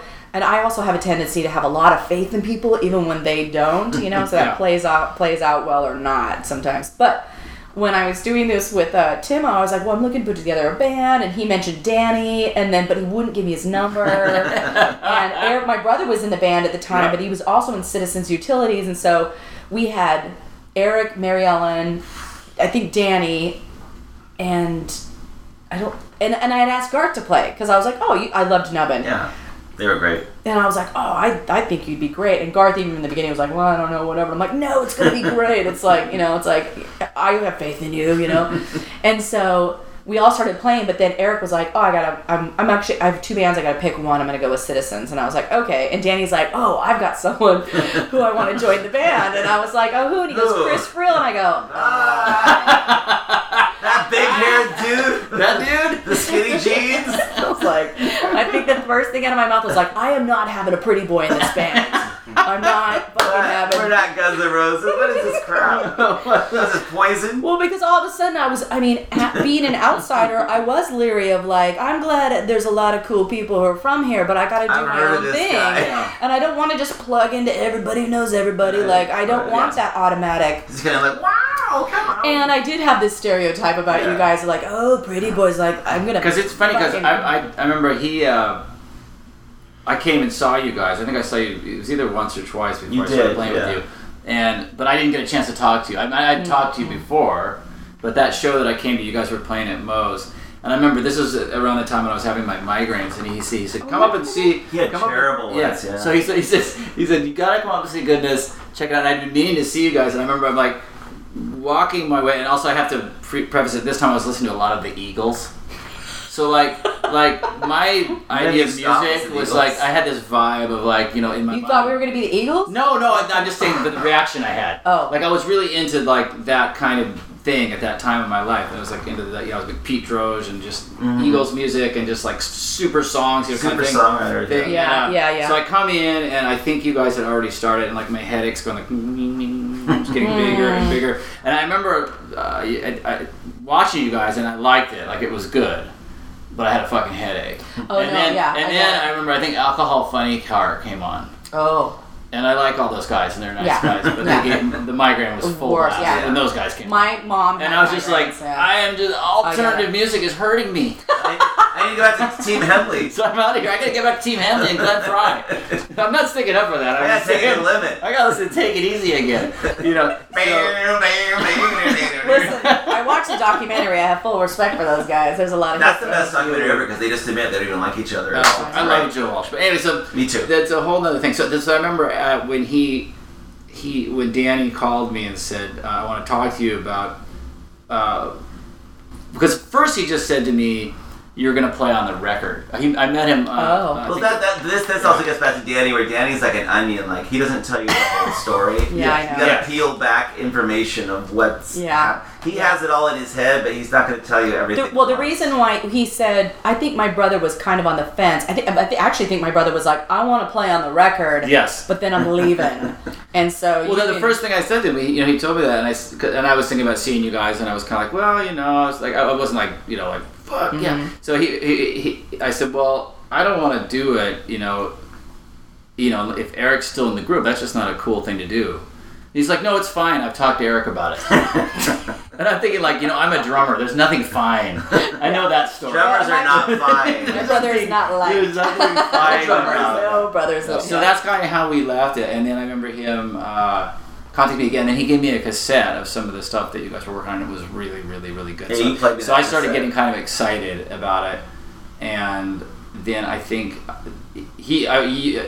Danny would have to tell the real story, but I think something happened with Eric where Eric was leaving the group. Yeah, he decided to go to Citizens, and so we needed to make a decision, and Danny really was an advocate for you and said, no, just have him come to the practice. He's a really good drummer, and you're going to, and I was like, okay, I don't know you. I was like, I had a reaction, but I was like, I'm not, I have faith that somebody thinks somebody good. And so here's my thing, is that I did have that reaction of just pretty boy thing. But and I also think you had gotten Fia at this point too, because I can't remember if Fia was in the group. Did Mary Ellen leave Danny crank calls? Maybe. Wasn't she crank calling Danny I got your bird?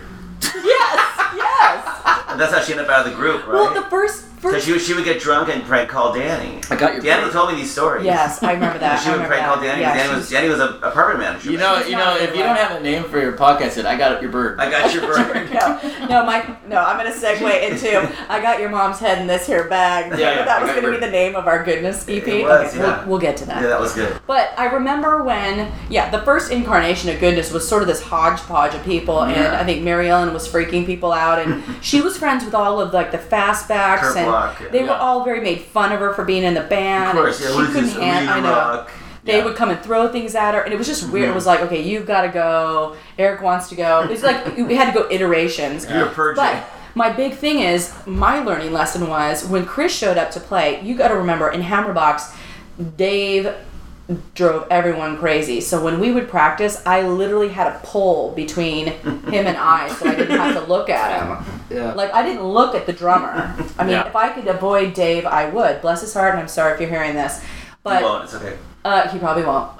But we would avoid him. When Chris came to try out, do you remember this? He was literally like staring at me, and my first reaction was, "What the fuck are you looking at?" Like, That goes back to Shadow and Warrior, where we'd all look at each other. I know, no, he schooled That was our me. thing. What I'm saying is, he schooled like me. it. No, but it was I knew right away that I was being schooled, and I respected it. I was like, oh, because I was immature. I've never been in bands. I would say throughout our whole conversation, as you guys talk about playing since you were kids, I would sing alone to Barbra Streisand in a room, but never tell anyone that I did that. Like, I was not supported, nor would my family know what the hell to do with that. That's really, really funny. A world of difference.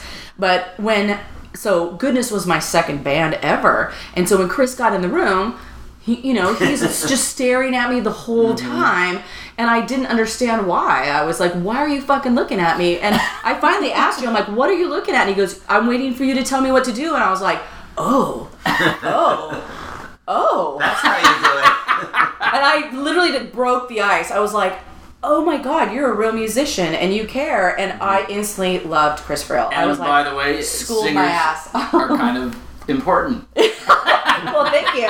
Not in the first band I was in, The singer is sort of in charge in some ways. Not in the first band I was in. Most bands, they are. Yeah. I do remember, funny thing about that rehearsal is that I remember when I went to leave, I went around and gave everybody a huge hug. Yes. And I remember everybody, it was like frozen caveman. A couple people, it was like they were not ready for the hug. They don't know They affection. weren't ready for the Frill It's hug. a broken group of people. It's a very They're all like, very insecure. Don't fucking touch me. Yes. I've been hurt a lot. Like, yeah. But no. eventually they do come around and start hugging, which is nice. Well, the whole point of the name of Goodness was I remember writing in a journal and I wanted that band to embody something positive. Absolutely. Yeah. As ricochet off of the past, and so hence the name Goodness. But But I also think, getting back to my other story about the Eagles and the headache, I mean, I think that... See, some people get a headache from listening to the Eagles. Yeah, it's true. Some people hate the Eagles. Chris has a headache and listens to the But Eagles. I truly believe that, the great bands, every great band is like a jigsaw puzzle band. And I think that with that band, the missing pieces were Thea and myself. I think when we came in there, all of a sudden it just made it the super band, Yeah. And when I saw you guys before, it just was it was good. yeah. But I feel like when we came in, it was everything locked into place with the drums, and then with Thea's amazing harmonies and her bass playing, and that's how I felt when I came to play with you guys. All of a sudden, I was like, wow, these songs are awesome. And the biggest thing about it was so original. The music was so, to me, it just sounded so unique. I remember telling I was also playing with Give at that time, and I was trying to explain. that's right. Chris and I had a band. Yeah. called I remember that. Yeah. I was trying to explain to Michael Foster, our guitar player, what it was like, and I was like, I can't really explain it because some of the influences that were in that group were just not of my world. Right. That I wasn't familiar with, so I couldn't say at that time. Right. Now when I hear it now, there's things in there the Breeders and the Pixies, and obviously Danny's classic rock, Yeah. and 80s influences and things. But at that time, I was just sort of I don't really know what I could really pinpoint it, and I think that was the great thing about that band was that it was a little bit of a, I guess a blessing and a curse. It was a hard thing for the record companies to pigeonhole. Right, where are we going to put this band? Where are we going to put this group? Well, anything that is not a straight ahead hit. Yes. is difficult. Yeah. Like the Pixies Yeah. would be difficult, you know, or Smashing Pumpkins, I'm sure at some point, unless they had a hit, you know, they are not straight ahead. I mean, they had a smash and I hit. say this being totally appreciative of ever having a record contract, because so many people never have, and there's so many people now that will never have them because record companies are disappearing. But I think you also have to think of the timeline of our group, and I think at the time that we got around to like our second deal, I think the labels just were getting so lazy, and I just don't think they at that time. I mean, I think like when we were on Atlantic, I think that we were on a great machine, and I think they had some good ideas and things and stuff like that. But by the time we got to Epic, I just think that they were just sort of like, I don't know anymore. Like they just didn't know. They just didn't know what to do with a rock group. They didn't know. And then you add in the female singer, and they just what radio station we put? All they know how to do is to pull me out and make some sort of solo female thing, which is what Atlantic wanted to do. Yeah. Well, I also too. I think with us, like there was with the second record, like there was a lot of female singers that were on like the mountain type stations or AAA, whatever that was at that time. So I think that they were trying to put us on that, like with Joan Osborne or things that were happening at that time where we were never going to fly on that. Right. So it was like that's what I mean. They were just lazy. Well, I look at like Jason. So Lava has Jessie J, right? And I go, that's what they wanted me to be. You know what I mean? Like there's these females with bold, big ass voices now. You couldn't be Jewel. So, no, it's big enough where it's like I'm not quite Alanis Morissette. Could have been that, whatever. But there's women with big voices now all over the place, like Adele or anybody. Where it's like if I could pluck you out and do that, that's what we think we need to do because we don't know what to do with your band. Yes, we don't know what to do with that. You're better than all those, though. Thank you, sweetie. Absolutely, you are. Absolutely. And if you could make something that would blow everybody out of the water, your next thing that you make, whatever it is. Well, what I like about right now is that it doesn't. None of the outside matters anymore. Like I can have a website, I can do a podcast and a blog, I can record, and I have a home. But it still comes down to the songs. Well, and I can write songs. That's what I mean. So I don't have to. Your next record could be just blow everybody's minds. Could be. I don't have to answer to anyone anymore, so I can have my artistic vision without the moment of somebody really messing with it or stopping me, which is great. It's nice to have control because I think the biggest tragedy would be how hard we worked on everything, only to have someone like throw it away. Well, yeah, I can't imagine. I think all of you guys in Goodness, from speaking as the sixth member of Goodness, really are. Is that I think all of you guys kind of have like PTSD from all your experiences, and I mean this to be honest. I think you guys went through a lot as a band, and I was in the room when you were told a lot of lies, and I was there when they were saying, okay, Danny and Carrie are the key members, or that I was there when you told me, this guy just pulled me aside and told me, we just care about you, we want to get you a Grammy, and you guys were pulled apart in so many ways the minute you were on a major label. It's really, what you guys have gone through is almost like going through the war, And I from being in a band with Danny for a couple of years, I can see that where he's just now kind of like the turtle putting his head out of the shell, just kind of like, is it okay that I do some music and I stand on my own? I mean, you guys have been through a lot, and I think that you guys are all, not that you're all still making music, you're survivors, but what you went through was really tough, and I think it takes almost a lifetime to emerge from that. And I also think with us, I mean, it was not always perfect, but I think the five of us handled it fairly well. There wasn't a lot of, screaming matches and things like that. I mean, they were there, but I think that we had a nice way that the five of us sort of handled it. I think we very quickly were conscious of like if we had a reaction to something that we're like that's too much or hold. I mean, we worked hard. At being good as a family. Yeah. You were the most band meetingest band ever. You guys would have so many band meetings, you'd be like, oh, Rick, get out of the band for a second. Yes. We're talking, and I just outside to like the knock from Chris. Okay, but you guys would have so get many. out. Or we'd be at a club, and then you guys would all go huddle in a booth, and and I have to wait over there. Like you guys would have band meetings literally almost every day just to kind of work through your stuff, which is great. That's probably how you survive. But I mean, there was that time period where. When we're on Epic, where we literally were running out of gas. We'd be doing shows, and then we'd be driving, and we'd have to pull over. And our manager, who was traveling at that time, Dan DeVita, he would have to make phone calls where it's like, we are literally going to run out of gas if you don't get us some money.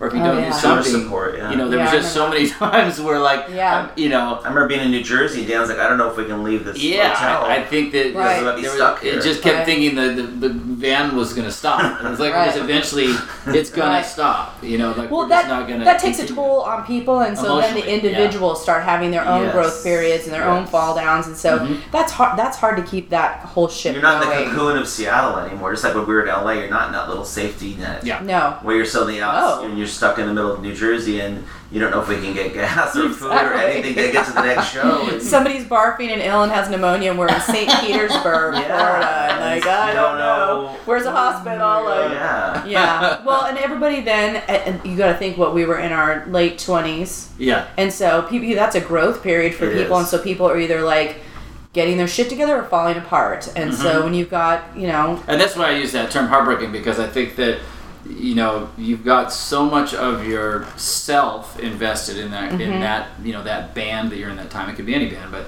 the band that we were in at that time. And then you've also kind of got, you know, your career in mind. It's like you're trying to hit that home run so you can sort of like, you know, if I just get over this hump, then, you know, this will give me this career that I want to sustain, you know, my life for a couple more years, you know. Let me ask you guys something bold here. Like, so this is a chunk of neuroses of mine, and I'd love to toss it out here. So, like you said, Rick, at some point, Jason Flom pulled me into a van and said, he literally said, we don't give two shits about your band. Right. We're ready to do a record with you tomorrow. You told me, you were so upset about it. You pulled me aside and told me, you're like, I can't believe, you know. I'll be honest here, though. When he said it, my heart kind of soared, and I was like, because I'm such a loner. Well, sure. Yeah. At the time, I'm very much a loner, and I'm intuitive, and I was like, my heart said, yes, let's get out of here. I want to go to New York. Yeah. Yeah. But he then proceeded down the street to disparage, in an awful way, each and every one of my band members. And I was like, one, that's so unnecessary. Yeah. Two, I was like, bad form, fucker. Yeah. Three, I was like, if you're willing to do, my thought, and my final thought, which kind of finished it, was like, if you're willing to say that about them, what are you going to say about me when I quote unquote fail or don't sell records? Right. Yeah. And I decided, and then we all, it gets better. I go down to a bar and see a band with him, and then we come back and go to dinner with the rest of Goodness. And I have to walk into the room knowing what he said about everybody. Yeah. And I remember we even had a band meeting, and everyone, you guys all said, they're like, Carrie, they want you, not us. And it was so hard for me. I'm very Libra. I'm very... Yeah. I also like family, and for good or bad, I want the altruistic, like, I want it to work. I want to beat them. And so I didn't take him up on that. And sometimes I will say I regret it. And I want to know. My question is, do you think I made a mistake? Or my mom would say, you don't know what would have happened to you, and you weren't ready. I'm a big believer in everything you do leads to where you are now. And I think if you did one thing different, that's why I don't have any regrets about my life, because it led me to my wife, Anna. So everything I did led me to that moment of meeting her and seeing her in line at the Flight Tomorrow show, walking in with Chris, you know, helping him with his drums like usual. So I'm a big believer that everything led you to where you are now. So then you have to ask, like, well, am I happy with where I am now, today, on this Sunday? Right. And I am. But then you have to ask yourself that. Yeah. Because if you had done something different, you wouldn't have met your husband and had Orion. There's stuff that you never would have. So you have to figure that out. That would that be worth it and not have what you have now? And for me, everything I did, all twists and turns, and wishing I'd stayed in LA with Shadow, and wishing Chris and I kept doing Shadow, and being very upset that our friendship with Mike fell apart, and because he was a great friend, and losing Danny for a while, and you know, Chris and me just sticking together, and all this crazy music and trying to make it, and then realizing it's not about making it, it's about something else. But all that led me to meeting Anna, and to me that's the best thing ever happened, is meeting my wife. It far supersedes anything else in my life. So I don't have any regrets because it led me to that. I love that. Chris, what do you think?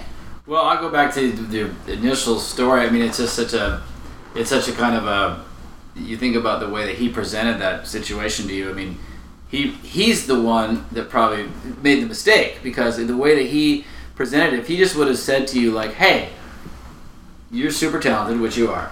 You're creative, which you are. I am a superstar A&R guy, which he was. Absolutely. Let's do a record together. You know what I mean? Yeah. You can still do Goodness. Yeah. You know what I mean? Yes. Those guys are cool. Even though in his mind he's going, they're fucking bunch of jokers. But he should have, it's the way that he presented it was so shitty, and also It was very cutthroat. and you and I have talked about this over the years, and I have, I respect Jason Plum. I think he's a successful person, and a lot of the things that he said to the band, now years later, I totally get it. It was just the fucking way that he did it was so disrespectful and so demeaning to our own dreams and the things that we had accomplished to that point, which wasn't that easy, the things that we had done. So I understand what he was trying to do. It was just the way that he presented it, But getting to the broader picture, because I love you so much and I think you're a mega talent, I wish you could have made that record and it could have been a platinum selling record. But you also have to remember, there was about 40,000 people, it doesn't matter if they're male, female, drummers, bass players, that made records that weren't that successful. Now, there are some that did, and then there's some people that had, mini successes, like, I always think of, at that time, there was all these different girl singers, and actually Just Charles E. Fibbers. Yeah, and that was that era of the girl singer thing. I think Alanis Morissette was, waving the flag for we can all do it. But it's like, there's really only one Alanis, there's really only one Jewel, and just like you are you. You don't sound like anybody else. Now, that gets to Rick's point. I believe what he's saying too. I think it's sort of like that butterfly effect. You move. I truly believe in that. You move something, like if I could change things about my life, I would never be where I am now. Right. So I don't have any regrets. I mean, there are things that I wish I could.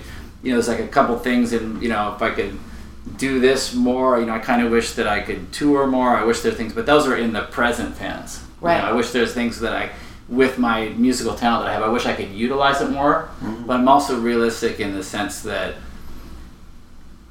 it's just for me to do that would be a life that would not be very great for myself and also for my family, and right. I don't know if I don't want to be that guy that's sort of like not bringing in any money because I'm waiting to get the tour, or I'm going to play the Shit Tavern for $4 on a Wednesday. I'll give you an example, like AJ Pero from Truth Sister just died, and then I first heard that's it's too bad he died, and then I heard that he died on a tour bus, and I was like, oh, that's no way to go. Now let me explain. Rick, 10, 15 years ago, 20 years ago, I'd be like, that's totally cool. Yeah. Rick now, from meeting Anna and having our life together, living together and getting married and owning a house, I go, oh, that's terrible. That's no way to go. So that's interesting you bring that up. So I've evolved. Yeah, that's the one thing I want to add to what I was saying. When you're in it, you don't really see it. And you're just, and for you, it's like, you're in this just like everybody else. You're just doing the best you can for that version of your life, and all the influences around you. And when you're in a band, you're sort of like doing the best you can, also because you love these other people. Hopefully, at that time. So you're trying to do the best you can. So you don't really see it, and your decisions are sort of made at that time. Whereas, like, you step away from it. You step away from it now, and you get some hindsight. Right. Yeah. So I'll tell you what I think of. Because I obviously talked to both of you a lot about it. I've talked, I've obviously thought about it and mulled around. But my thought is a lot along the lines of what Rick feels is that two things. Had I knew a long time ago that do not want to wake up in a motel room at 50 alone because I'm chasing music. Like I can't do that. And you you'd be alone. You wouldn't have a marriage. You wouldn't have kids. Yeah, you have to sacrifice all that for the career so you can play Topeka. Music isn't my family, my lover like that. It's not my. There's some people who are like, this is my. This is what I do. Maybe Willie Nelson. I don't know. This is my family. This is my life. But I knew way back then. I was like, I will not be able to sustain that. I will not be able to survive being alone in a hotel room with no family, no whatever. So I kind of knew that back then. And secondly, I totally agree with Rick. Like, I wouldn't give up Orion or Marty or this conversation right now. For anything. For any of that. No, absolutely. And I think the other thing that you got to remember, and I don't know if you've ever looked at it this way, is that in a way, I mean, you kind of did make that record. I mean, when you left Goodness and you made your first solo record, which is an amazing record, You kind of made that record. Did I tell you what Jason Flom said about that invitation? No. Jason goes, yeah, I don't think that's up to snuff.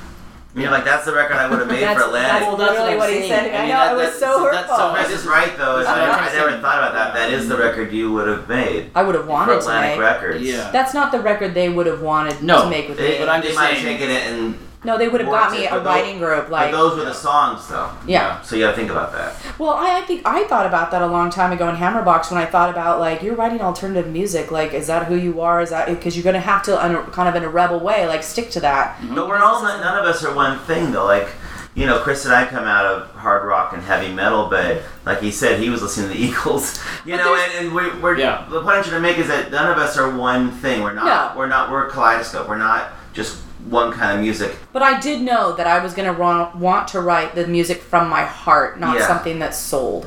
Yeah. You know, and I tend to be a new wave baby, more of a singer-songwriter kind of thing, or if I'm with a band, like I love to hear music and then write to it. But I knew that I really enjoyed writing the music they were creating, not like, is this music going to sell, you know? Right. And no, kudos to everybody who has music that sells that I like. Yeah. But I just, a long time ago, way of looking at committed. it. Yeah, I'm like committed. Also, you got to remember, regrets are kind of tricky. I mean, if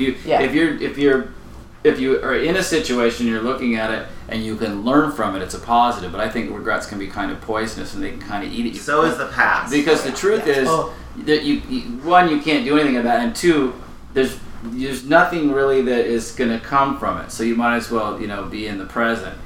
You know, I mean, if you look at it and you've had a bad We're about to go into another hour if we start talking about the power now. I mean, I'll be honest though, because I love my life so much. I'll tear up a little bit. I know you do. I love my life so much that it's almost like even when we do like Shadow or the Rockfords, it's like I don't want to go back. I want to just I want to be in the present. I want to just. It's almost like it's like a briar patch or like. And everybody's like, when are the Rockfords do some more music? When Shadow will play some more? Like, I don't, that was enough. That doesn't mean I don't want to do anymore, but I don't want to get caught up in that of like looking backwards because there's nothing there. That's, all I have is here today, and that's all I want. For me, my reaction is different. Like, I don't do those because I think of it like as a situation where commercially, like I'm going to make some money. Right. I like to do those two projects because it's a chance for me to be around all my favorite people. Doing the Rockfords things with me was so good for my soul. It was so good to see you guys. It was good to be immersed in music. It was good to have the conversations. And that's kind of part of why I like doing music. I just want to get in there and just do.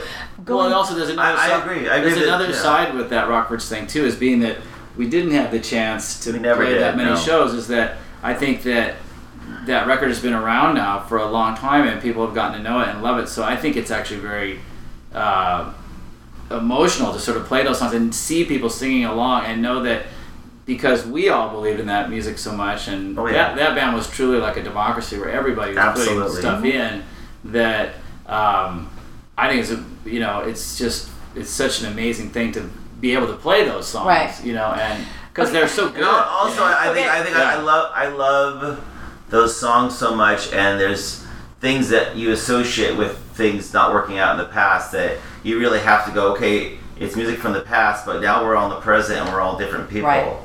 Yeah, and it's making people so happy. And we're just, but I mean the 5 people in the band. Yeah, true. Like we're not where we were in the past, where there might have been egos. When someone said it was 13 years ago, I was like, what? Yeah, we all did the music for the right reason. That's true. You say that too. I mean, I never thought. I didn't think it was that long. Yeah, it doesn't. Well, that's because the time is like elastic. It's like. Yeah. It's really weird to think about. It's like, was that really 13 years ago, or was it just the other day? It feels like just the other day. But it's also a testament to the three of us who do a lot of things that are creative. So it's sort of like, it's not like we just did the Rockfords and then we sat around and didn't do anything. I mean, if that was like the last thing you did, I know. then you'd be like, fuck, I think it's been 13 years and 2 days. I know, right? Exactly. After that, all of us went and did different things. So it's sort of like, you stay busy. Right. You keep creating because you're a creative person. It doesn't matter if you're a musician or a painter or a sculptor. That's what you like to do. You have to. It's so much a part of who you are. Well, I would love some advice. I mean, I feel like this year is, and I'm going to do a preface on this podcast that I'm like, you need to just drink some wine. It's going to be 3 hours long. Shut it. Listen, but anyway. But I love that. I don't mind that at all. Or drink some coffee. Or drink some coffee, whatever you need. Yeah. But two things I'm really working hard at, three topics we can all talk about. Could go on forever. Not this time, but no, she got you. one, we've all had massive things happen. I'm not drinking. This is the wine break for those listening. A little sore on his lip will clear up. It's fine. I don't have that anymore. No. For those listening, this is really long, and I know you committed people are into it. But so 3 things I wanted to touch on as well, and I realize this could go on a while. But we've also had massive things happen in our life, like a passing of a parent. Absolutely. 2, we're in our 40s, and so I'm reading a ton about it. And I'm reading this book by. Are you sure Rick's in his 40s? He's forever 21. He is creeping closer. I feel young at heart, but I'm almost 50. I'm 50 next close. Okay, you're not. But I don't not feel, today. No, I don't not today. I feel younger. Honey, you're forever like 21. I feel younger than ever. I feel older. Well, yeah, you do. I'm sure you do. Well, I played like 45 songs last night. The thing is, too, like exactly. Playing with Danny Newcomb, like I remember when we first became friends, I had a paper out with him. And he was following me on Paper Route like in '77, and he's like, man, I can't wait till I get old. He's so he great. Said that? I'm gonna get gray hair and all this stuff, and I'm like, what are you talking about? Like, this is the best time in our life. And now he is old and he has no hair and he wears a hat and he has some hair. But the point I'm trying to make is that he's where he wanted to be the whole time. And he's an older soul in his heart, though. He's very much an old man. What I'm trying to make is that. Getting back to your possible record with Atlantic, it doesn't matter because now you're where you want to be, and I'm where I want to be. I'm assuming Chris is where he wants to be, but I know I am. But you brought up something that I want to bring up is that I'm reading a lot about, due to the passing of my mother 2 years ago, this coming May 13th, is reading about being present, and that the present is the only thing that matters, and the past and the future just... Takes not work. real. Yeah, it takes work. Like some really if anybody ever is grieving, some Pema Chodron is great to read. Her passing was the whole weekend was uncanny. I mean, I spent the weekend with you guys. I remember. I saw you guys on Friday. Yep. I saw you on Sunday because you played your solo show. Yes. Yeah. Yes. Yeah. I went to the bookstore and I actually bought 3 Pema Chodron books because of my friend Barbara Mitchell. She's like, oh, you should get these. They're amazing. Thank God, because those really saved me. Well, it's funny that you say that because I remember coming to see you at that show, and we hadn't talked that much, but even at that show that you did, I think you played with Jared or something. Yes, yeah. Your show was so honest and so brutal that I was like, I, who knows you so well, was not prepared. Oh, really? Don't you remember you were crying? Chris gets and you were talking. Those are my shows now. But no, I'm not. This is not. He does get a little uncomfortable. This is. You too, you know it. He's trying to be all like cool, but I know you were like just crawling. Well, I was your skin like. I'm not uncomfortable. But Chris wants to go high. But I'm saying to you that like I feel like it was almost like part of this journey that you were in. Yes. Do you know what I'm saying? Yes. And I was seeing you in it, and that's why it was such a. I remember you called me right after you heard about your mom, and it was such like a bridge from it was I had just seen you. Letting all this stuff out. You're like, oh shit, there's going to be so much more now. No, I don't think I felt that way. No, it was like I said, it was just such an emotional experience watching you play. Well, going to Minneapolis for 3 years was to escape Seattle and to sort a lot of my past out. And, I think I talked to both of you guys in between then and just saying, like, I'm here to sort my shit out. Yeah. I've got a lot of, resentment and anger or just my stuff. And I needed to go somewhere where I had felt like in the last year before Minneapolis, people kept talking about me like I was in the past. Yeah. Like, oh, remember when you did that thing at Rock Candy? I remember that. I'm like, I'm not dead. I'm like, I'm not done. Remember all that good stuff you used to do? Well, and I was a new mom, and I felt overweight, and I just felt tired and lost and broke, and like, and just all of a sudden everyone was like, remember when? And I was like, fuck you. No, I think you made a good choice. I mean, I think I needed that. Sometimes you need little change, and sometimes you need something enormous, like you did, where you just moved away. I need big change. I like big change. For me, it's very good. Again, being very lonerish, it's like I am like if I could have gone to the desert, I would have done that. Like But and again, I mean, when you're in it, you don't really see it. But now that you you've done this, then you kind of see it. At the time, you just feel like you're making these choices, and you have to make choices. You can't just sit on your hands. And I like change. I get giddy about change. Absolutely. I get very radical about sell everything and leave. And I actually felt like I hadn't done that soon enough, really. As I work on it now, but a lot of what I talk about now is the being present. And I'm reading this book by Sue Monk Kidd, who wrote The Secret Life of Bees, and she has this book on midlife that is the best book I've ever read about midlife, and every chapter speaks to me. She's pretty committed Christian, but that doesn't really matter to me, and there's a lot of religions say the same thing. She doesn't get on a bandwagon. I like how she speaks about it. But every chapter's been I've never seen it written exactly how I feel about how there's a point in your life where you may need to separate from the group, and that's hard. And I have definitely felt that in Seattle, where this is just my path. I love everybody, but I kind of gotta go, and I don't know how to explain it, but it makes you feel lonely. And if you don't do it, intuitively it's what you need to do, even if it's hard. So being back here, it's glad to be back. Loving all the relationships, really appreciating them, but still understanding I have a personal path that isn't gonna that I struggle with, right? I'm not gonna go out every night because I know that for me that doesn't work, or I have something to answer in here that is about cocooning and sitting and waiting and being present, and some of that is not solving, but the waiting has a solving in it, right? I think of your wife Anna, and I actually want to talk. I asked her to be on the podcast, and she gave me this ooh. Yeah. And I was like, I know. I'm like, you can just come see. Maybe you come to her. But she's not coming here. I know. I could do that, but I feel like she's true to herself in that. Absolutely. Going back to what you said, there is a collective of people here that I know, I've been with, you've been with forever, and there's nothing harder than understanding that I love all you guys, but what I can't get him, you know what I mean? What I need to do is separate. That's been really hard for me. I need to be alone to find my vision, and then I can join again, or... Well, there's that thing where you I think one of the things you're saying that is sometimes so hard to get out is that sometimes you have to make decisions that are for you.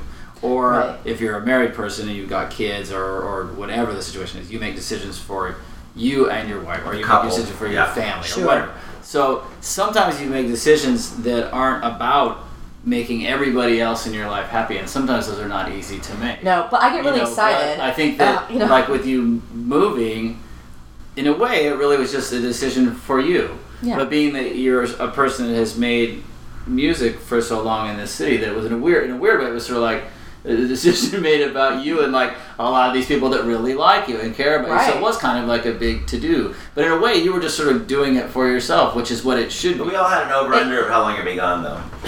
Everybody was like, how long do you give her?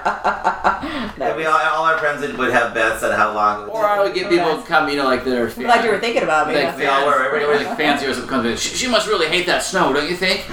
And I was like, I guess. I mean, in a way, they're kind of like, well, I saw a picture of her rolling in it. She seemed happy.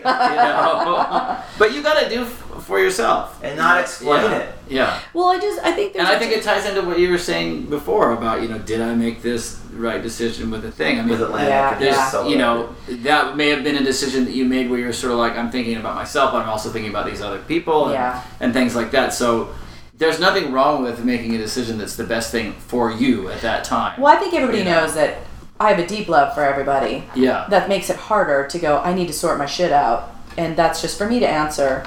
And how I function or behave or choose is my personal issue, right? Like, just how I choose to get up or not get up, It's like, that's up to me. That's my responsibility. Well, if you're lucky, I mean, you make, in your life, you make decisions where most people enjoy them, but there's no way you're going to go through life without... It doesn't matter if everybody enjoys it. Well, I'm just saying, the odds are sometimes you're going to do things for you that you need. Right. That aren't well, the one thing I did learn, I feel like I've learned and I live now, is that for the longest time, I would never reach out for help.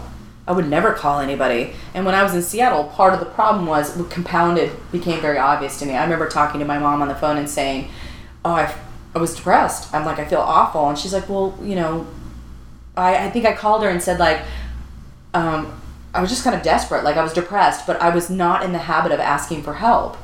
And I said, I can't think of anyone I would call. And she was like, you know all these people. And I was like, I don't, and I realized, I'm like, oh, I don't know how to do that. Yeah. Like, I don't know how to do that because my assumption is no one's going to get what I feel. Yeah. Right? Well, like a lot of depressed people do, that's right? depression. Right? Yeah. And so later when I was in Minneapolis, leaving means you have conversations, reactions, and whatever. I'm like, oh my God, people love me.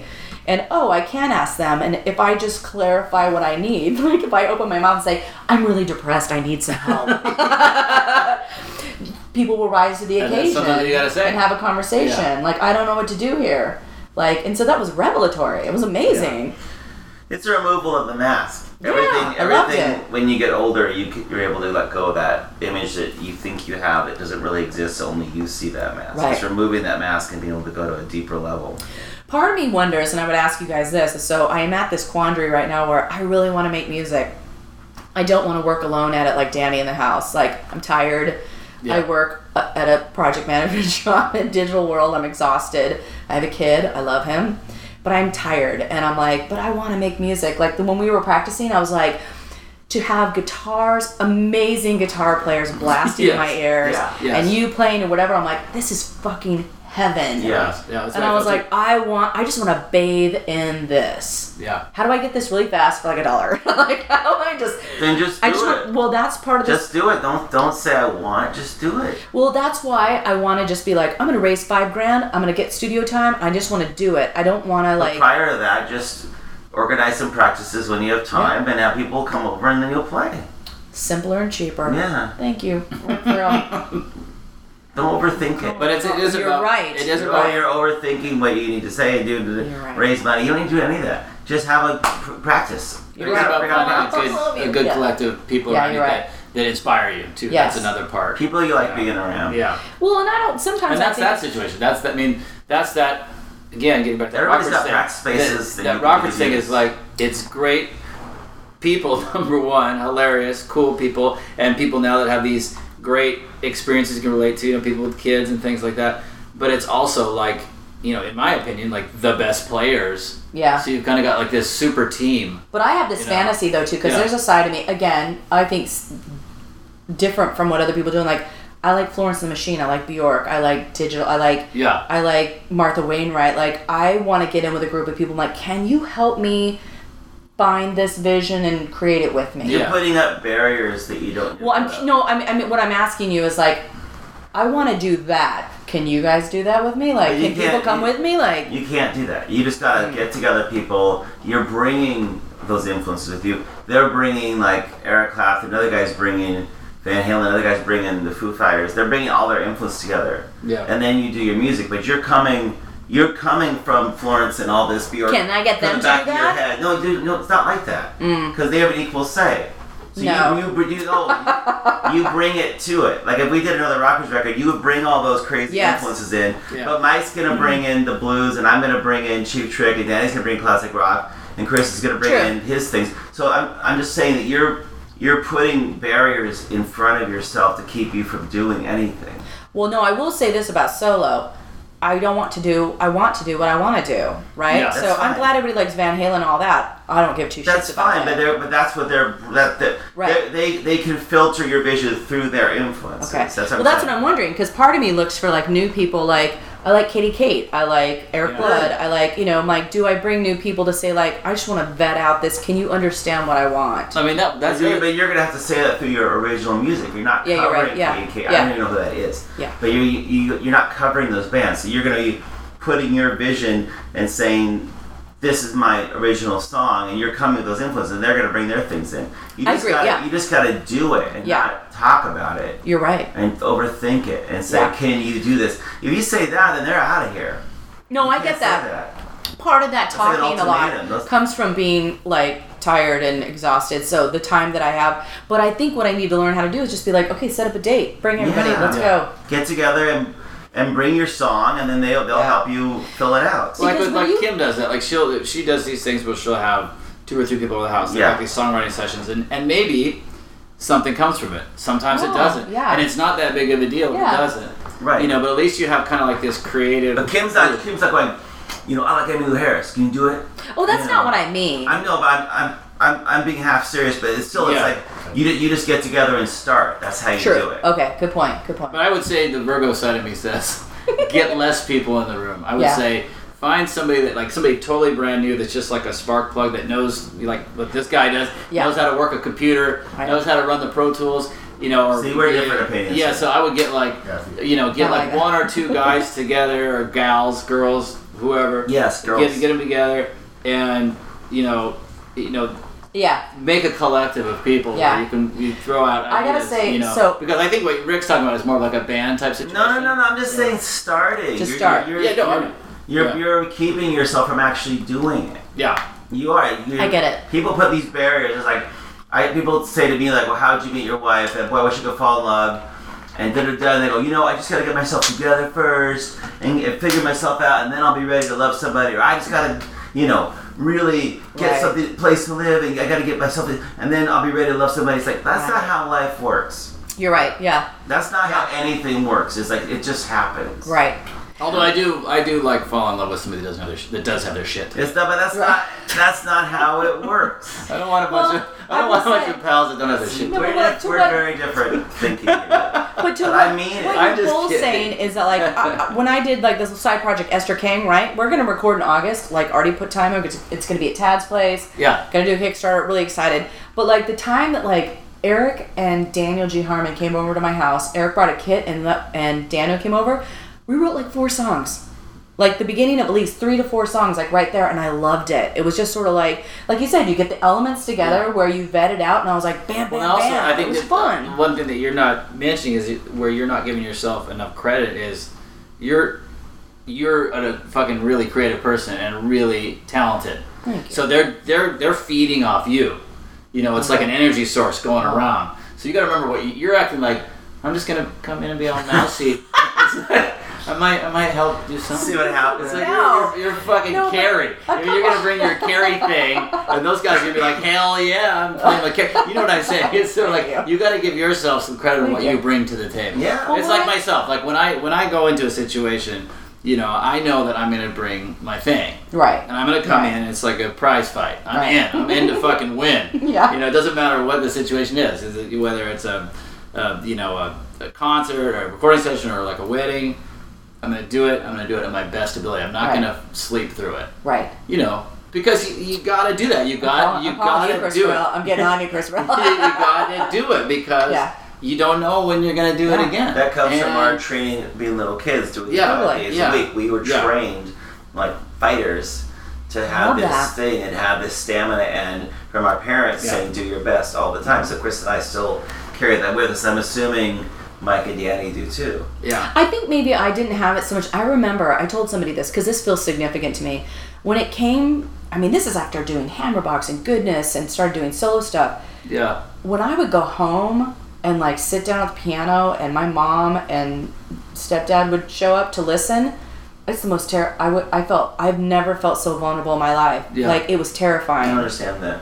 No, it was No. terrifying. And I'm really digging into why that Well, you gotta figure was. that out. Because it was But I also think that's private. that's it a was whole- so private. That's Yeah. a whole podcast. It is a right whole there. podcast. But also, yeah. I don't think that's totally foreign.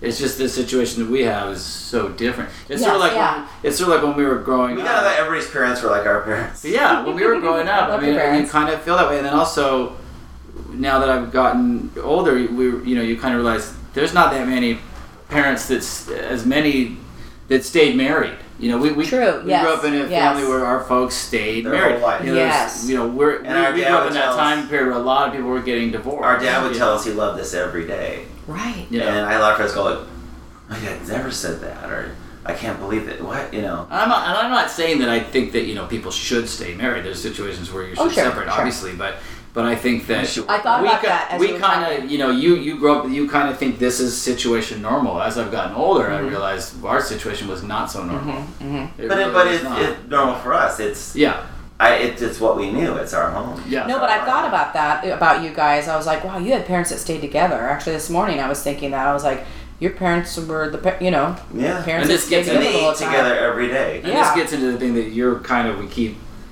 getting to this sort of hovering in the room is that the three of us have all gone through this incredible life-changing situation. We've lost a parent, and when I say that, I mean that 100%. And people who listen to this or friends that I have gone through this. And my wife's mom passed away, and it is fucking life-changing when you lose a parent. It is absolutely, and there's no rules for it. There's no preparation. No.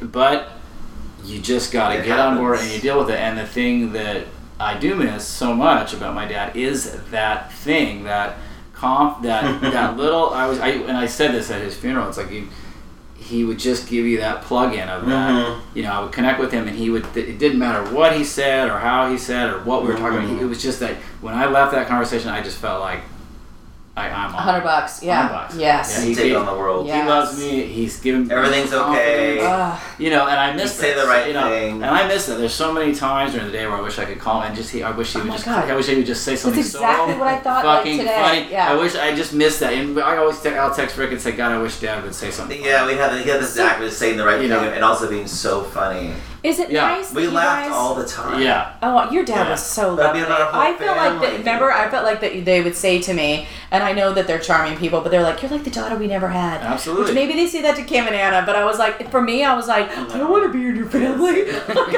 Okay.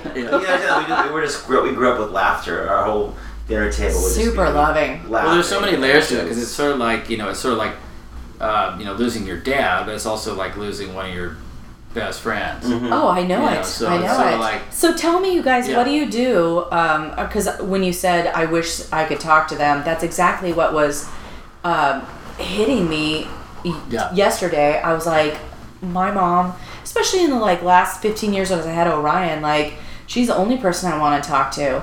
And I've never felt anything more profound and constant as this grief. Yeah. I will be going to work and be on the ferry and someone's talking to their mom, and it's not like a grandiose thing, but all of a sudden I would feel this pang where I go, I don't have that. Yeah. And in my family, who wasn't stayed together, I mean, I love my family, but we are not close people. So when my mom passed, I really felt orphaned.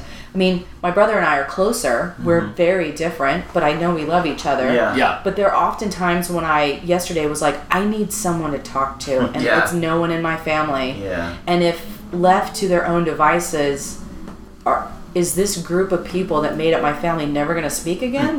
Because my mom was the center of the family, right? Yeah. So I had weird feelings of well, our dad was the same. He was kind of like the point guard guy. You'd have a family gathering and it'd be kind of fun, and then when Dad would get there, that's when it was on. It was really. And he just would make every situation so fun. He kind of connected everybody. So it's sort of like, it's such a hard one to explain, and I know you can relate to this. It's not like life is worse or that you're sitting around with just moping, but it's just different. And then what you do is you just got to get on board with it because it's just how life is.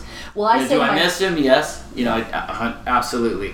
But I'm also not unrealistic in the sense that I understand the situation. It's just part of life. Right. People pass away. Well, I feel full-hearted about that. People pass, right? But there are some. My mom only going into the second year, so there's a part of me though that imagines if she was here, I'm like, life would be better. Yes, I just would. Well, I feel the same way. If she was here, I would feel better. Yes. Because she had such a great relationship with Orion. I mean, I'm sorry, but I feel like out of everything, I'm like, that's the injustice. I'm like, two of the best people I know are not going to be together. That makes no sense. And these are things I wasn't prepared for, that I would have to explain my mother to my son if he doesn't remember later. Those are things that I was like, I did not see that coming. I will probably live, 40 more years, 50. Yeah. And I'm going to live the age of myself without my mother. I'm going to double my age without her. I'm going to have to remind my son who she was for 40 fucking years. Yeah. Maybe. Hopefully. But I do think, and I've talked to you guys about this, her passing, though, was so perfect and beautiful and great that those are the things where, you're right, in the grander scheme, I know this is a part of life. This is a part of human. And I feel the same way, about our dad, is that the situation couldn't have been better. He was such a vibrant force that he was never going to be one of those guys that was gonna sit around playing golf when he retired. He was never Right, gonna right, retire. right, right, right. He was never ever gonna He never retire. said that. And he always made the Right. joke that he was gonna die at his desk. And Yeah, that was his vision. He was also, never ever going to be the guy that was in bed for years with some terrible illness. No. And I think for a guy that I knew growing up that had a profound fear of death, that when it came time and he faced it, he couldn't have. It was just like he was like, yeah, this is what happened, and he was right there with it, and he was in it, and and we all had the chance to be with him, and Can I ask you guys, were you there when he passed? No. I was there. You were the last person. I was there Okay. about 4 hours before he died. Okay. Yeah, and I was there right before that. And it's interesting, the last thing that we did, I might get the name of this wrong, but we watched, he wasn't present really so much, but we watched, I think it's called Passing Strange. Mm-hmm. That play was on TV. So every time I hear about that, I always Oh, think really? about What is him. that? It's a play. I Passing think his name is Strange, what a weird Stu. name. You know, the Stu had that band. Yeah, the Negro Problem. Problem. Yeah. He wrote this play, and it's actually come to Seattle a couple times. So I'm like, I don't think I can go see it. I get that. I think it will I kill totally me. get it. I can't look at those pictures or listen to anything on that show I played because I literally played that show that you went to. I went to that show, went to the Alibi room, and got the phone call from my family saying she's had an aneurysm. You got to come right now. And I mean, I can't. Yeah, that's like there's this I can't go to the Alibi room. I had a coworker say, "Let's go to the Alibi room." I'm like, There's a Wes Anderson movie that is about his dad passing, and that I love Wes Anderson. It's the one movie I haven't watched again yet because I was like, I just don't know if that's just gonna fuck me. I get it. I just don't know. Yeah. But Yeah. Well, I'm so glad to talk to you guys about that because, again, it's like the other day I was like, I need to talk to somebody because I was trying to suss out how I was feeling. I was like, I need to talk to somebody who knows how I feel, so this is really nice. Well, he handled it beautifully. I mean, Chris is right. He just handled his whole passing beautifully, and Yeah. he was in hospice, and he got to greet everybody. People got to come by. Oh my God, I bet they loved He him. didn't have a massive heart attack and died. He had, he basically was, his heart was giving out, but everybody got to come by and visit him, and we went by and saw him every day. And I say this, it sounds funny to say, and it's just macabre and weird, but the truth of the matter is, when we actually got to see him after he passed away, you could go look at him. He had a big fucking smile. Did he really?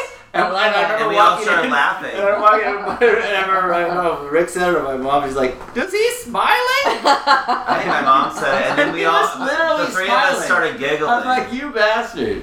Yeah, the three of us just started. I love that. He was laying in this It big was blanket. beautiful, He yeah. had Of this big course. blanket over him. He's like, Oh, of and course. when I was a little bit, it was like twinkling a little Yeah, bit. yeah. It was just, Oh my it was, God. and the three of us started giggling. Your dad was We were- winking with So a... we were so afraid to walk in and see the bundles that we just started giggling. It was I perfect love for our it. family because that's all we did was Well, yeah, laugh. that whole situation. I mean, for anybody that's dealt with that kind of stuff, it was such Yeah. a strange. Oh, I had my hand yeah. under my mom and on her chest when she passed. Yeah. I took her last breath, and it was wild to watch her body. And I noticed that, when she had an aneurysm, what's interesting is that, we took her off life support. She would never want that. Yeah. So, but your lungs and your brain keeps your lungs going Yeah. for maybe a day, a week, whatever. But when it stops, stops circulation, everything. So you watch the body get I don't know why I focused on her ear. Her ear got really red, right? And then when she passed, it was like, I knew the minute I looked at her, I'm like, that's a carcass. It was just, she was beige. I don't know, it was, I know this is more macabre. But anyways, I just was like, oh yeah, we're done. And I was able to be like, okay, Yeah. that's a carcass. Loved her, had a rose. We had like you said, her quilt. She was making Yeah. quilts and pictures. So, but both of those scenarios are just wonderful ways to pass. Absolutely. I mean, that's amazing. Yes. I'm really Yeah. grateful Yes. for that. He had the perfect I think life. about those things. Yeah. He started from nothing and became something, and Yeah. affected everybody he knew and changed lives, and Yeah. was a great dad and a great husband. And then he went out Yeah. nice and peacefully in his sleep with the TV on. I still have your dad's pin with the Perfect. diamond on it. Diamond pin. I do. But I do have to admit, that there's something about, our dad was such a big, positive person in this Yeah. city, and still is. And but when you're going through the grieving process, there's nothing worse than, you're just trying to get through the day, and everywhere you go, people are grabbing your hand, I want to talk to you about your dad. No. It's Yeah. You're just sort of Yeah. I just want to eat. Oh, it's gonna be hell for you. I just want to eat and work and get through tomorrow so I can get on It's board. amazing though because Yeah. from And now I love it. I mean, that first couple of months was just such a bastard to deal with. I mean, a lot of that, in my other world, my work world, a lot of houses that I work in are these people that were part of the auction world. Right. So I'd be just there like 8 in the morning, just like, I just want to fucking paint and get out of here. And they're like, Chris, I need to talk to you. And it's like, please don't make me cry at work. I don't want to cry at work. It's just that thing, like I'm just trying to keep it together. Yes. So, I mean, but at the same time, it's so beautiful, the effect that, our dad, and we also have to include our mom, was amazing, the effect that they've had in this city. Yeah, I was going to say. To this day, there's nobody that'll be like them. I mean, they've created this incredible philanthropy thing that continues on, but they'll never ever be anybody. Well, so will both of you. Yes. I think that's true. Like, I mean, your family is well known in the auction world, but when I said this, I was like, I literally have posted, like, the Friel Brothers. You know what I mean? Like, it's almost like you're your own band. Absolutely. Like, you are the Friel Brothers, and most anybody who, I've been in the music scene is like, oh, yeah. Well, I think that's the other side. I mean, I think we play music, but I think growing up with them, I think they've inspired us to be more giving people, and watching them give up so much of their time for free and things like that to raise money, for this city. And most weekends we were by ourselves, Chris and I, just order pizza and I love that. hang out together because they'd be off doing auctions. So and I think when we were kids, like we didn't really even understand what they were doing. It took a long time for me to really get the magnitude of the amount of money that they were raising in the city. But they made it so fun. Like the Sunday morning, my dad would sit around the kitchen table and he would tell us the funniest stories about auctions. So can you guys say like what your parents did? So they're massive, huge auctioneers. My dad did Friel, charity auctioneers, and Sharon Friel, where they kind of started the auction cultures, of making it fun, with the fun and fundraisers. It wouldn't be serious. It would basically, let's have fun, let's have models on stage, let's play music during the event, and have props, and make it theme nights, or masquerade, or superheroes, or things like that. And my dad would just have fun, and everybody, and he was self-taught. He just started doing it. Most people go to auctioneer school in Montana, and they'll kind of come out the same. He's so Vegas. Remember I said, I'm like, he just reminds me he should be part of the Brat Pack. He knew everybody in the room, and he would just make jokes. And the true story of it is that they went to an auction, and the auctioneer didn't show up. My dad said, I'll do it. Yeah. And my mom's like, what? And he just got on stage. He'd never done it before. And that's why his style was so unique. He didn't sound like, your typical cattle call auctioneer guy. They all kind of sound the same. Very original style. I mean, I think over the years, obviously, he kind of fine-tuned it and really became. But he fine-tuned it over experience. He didn't fine-tune it to sound like anybody else. Right. And that's why people liked him and they miss him. It's because he was so unique. Right.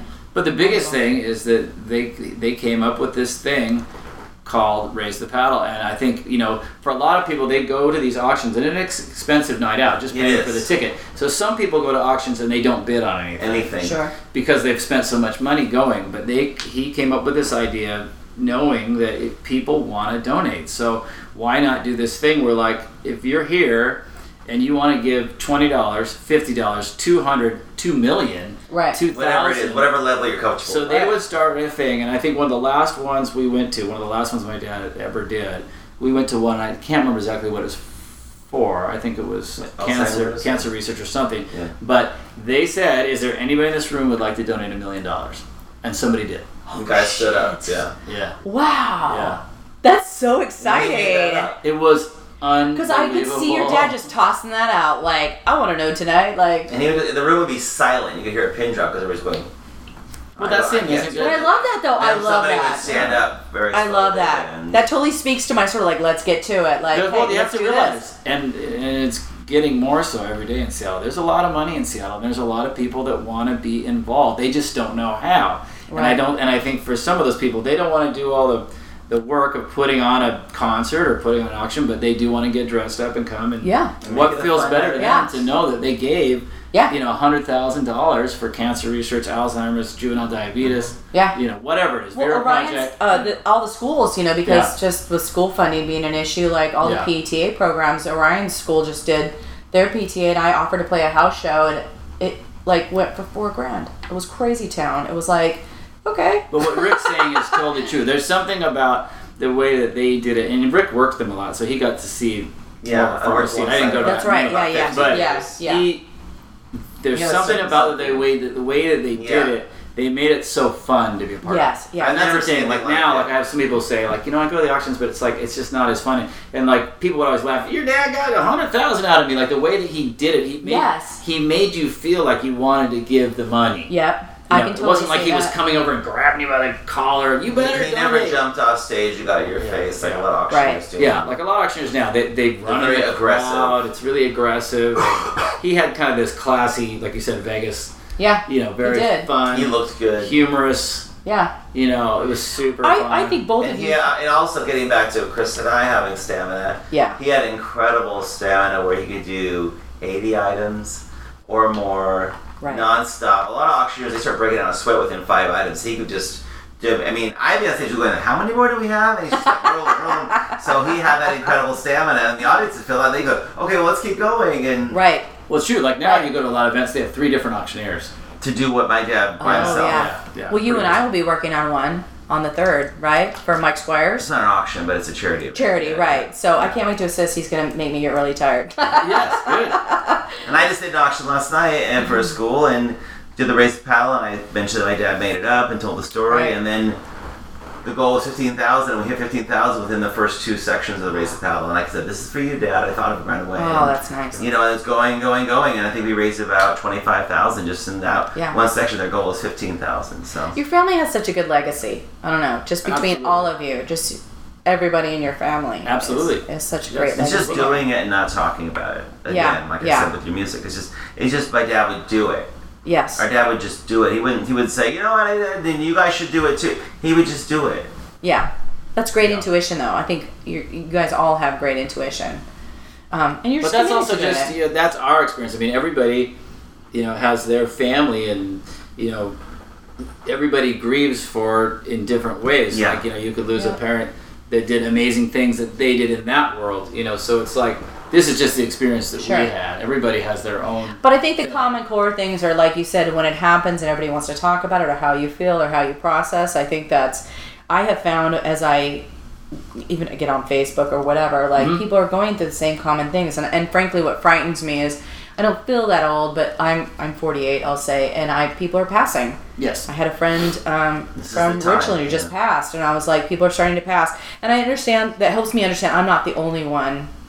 I'm obviously not the only one in the world ever going through grief, but it's nice to connect with people to say, how are you doing? How's that going? But this is also why you have to enjoy yourself while you're here. Absolutely. You have to find and you do that amazing something every day, whether it's like I'll look at a flower or our dogs or my wife or the sky. You have to find something within the day that's going to go, that's amazing, that's wonderful. And I will say, that's really, there's not many positives that you draw from that situation, but I will say it does make you really, really, really value the people that you love that are close to you. It kind of makes you adjust the things that you desire, and some of that stuff becomes sort of frivolous because you realize the important stuff is this connection you have with your wife or your family or your friends, and it's true when that stuff happens and it's so close to you, it does really put your mortality in your face, and you realize that this stuff is happening. It's just a part of the life process and stuff. So it kind of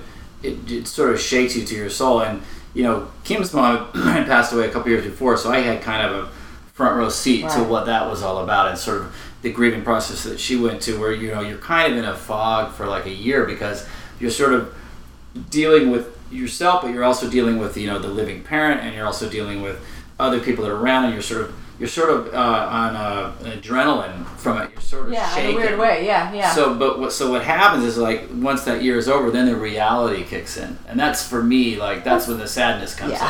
Yeah, because you're sort of like on a big adrenaline, and there's so many pieces to put together. Like with us, we had to help our mom move out of the house, and there were some things that like. And I was getting married at that time. Yeah, Rick was getting married. Yeah, there's all these little buttons that keep you busy. Yeah. But once everything sort of falls down and you get back into the mundane, you're like, okay, now I'm just here and he's gone. I feel like that's what's happening to me now. Yes. I'm like, oh. And you know what you should do? Yeah. Embrace it 100%. Right. Everybody grieves different, but just like don't fight it. Just embrace it, because everybody loses a parent, but there's no wrong way, there's no right way. I mean, even Rick and I, as close as brothers, we grieve differently. Right. We talked about that. I had to see a therapist for quite a while, and because I was just couldn't say my dad's name without crying. Yeah. And so the best thing she taught me was basically, instead of viewing all this with sadness, think about your dad with happiness and the good things, that all things you love about Absolutely, it. yeah. Instead of viewing it as this great tragedy, view it, be thankful that it happened, and be thankful that you had this life with him, and project all the positive thoughts in him. So that's kind of what I do. And there's still times when I cry. Occasionally, something like I'll see a Happy Father's Day card, or something, or you just in the car and you just think about it and you start crying, and I'll call Anna on the phone, I'm crying. But most of the time, what I learned from her was just to project those good thoughts onto him, that rather than just constantly be grieving that he's gone and how horrible, you know. So she really taught me a lot, but I needed to go to therapy because I wasn't really able to function when he was gone. I was having a hard time just sort of getting through my day at work and not crying. I was crying all the time, and so because I think I was projecting so much sadness into it, and so.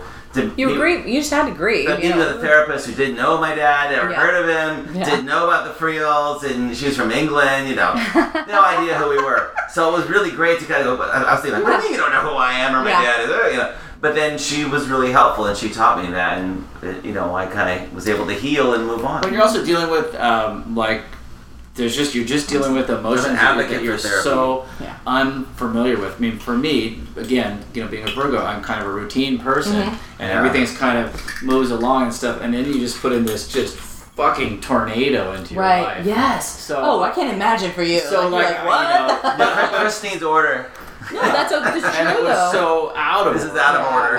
Out of order. And so I've seen you when your dogs have passed. So I'm like, I can't imagine. Absolutely. So it just sort of like, I think that I just kind of felt like I was in a fog, and but again, it's just like you just have to, and it's sort of what Rick's saying too, is you just sort of have to allow it. Yes. If you're just sort of like trying to hold it back, and just sort of like, it's not so much denial, but it's more just like, I can't even take this on. Right. Well, what? If I just push this down here and I'll just get to this, if you just let it all in and just let it out. And I'm with Rick too. I mean, there'll be times when like just the weirdest thing you'll just suddenly cry.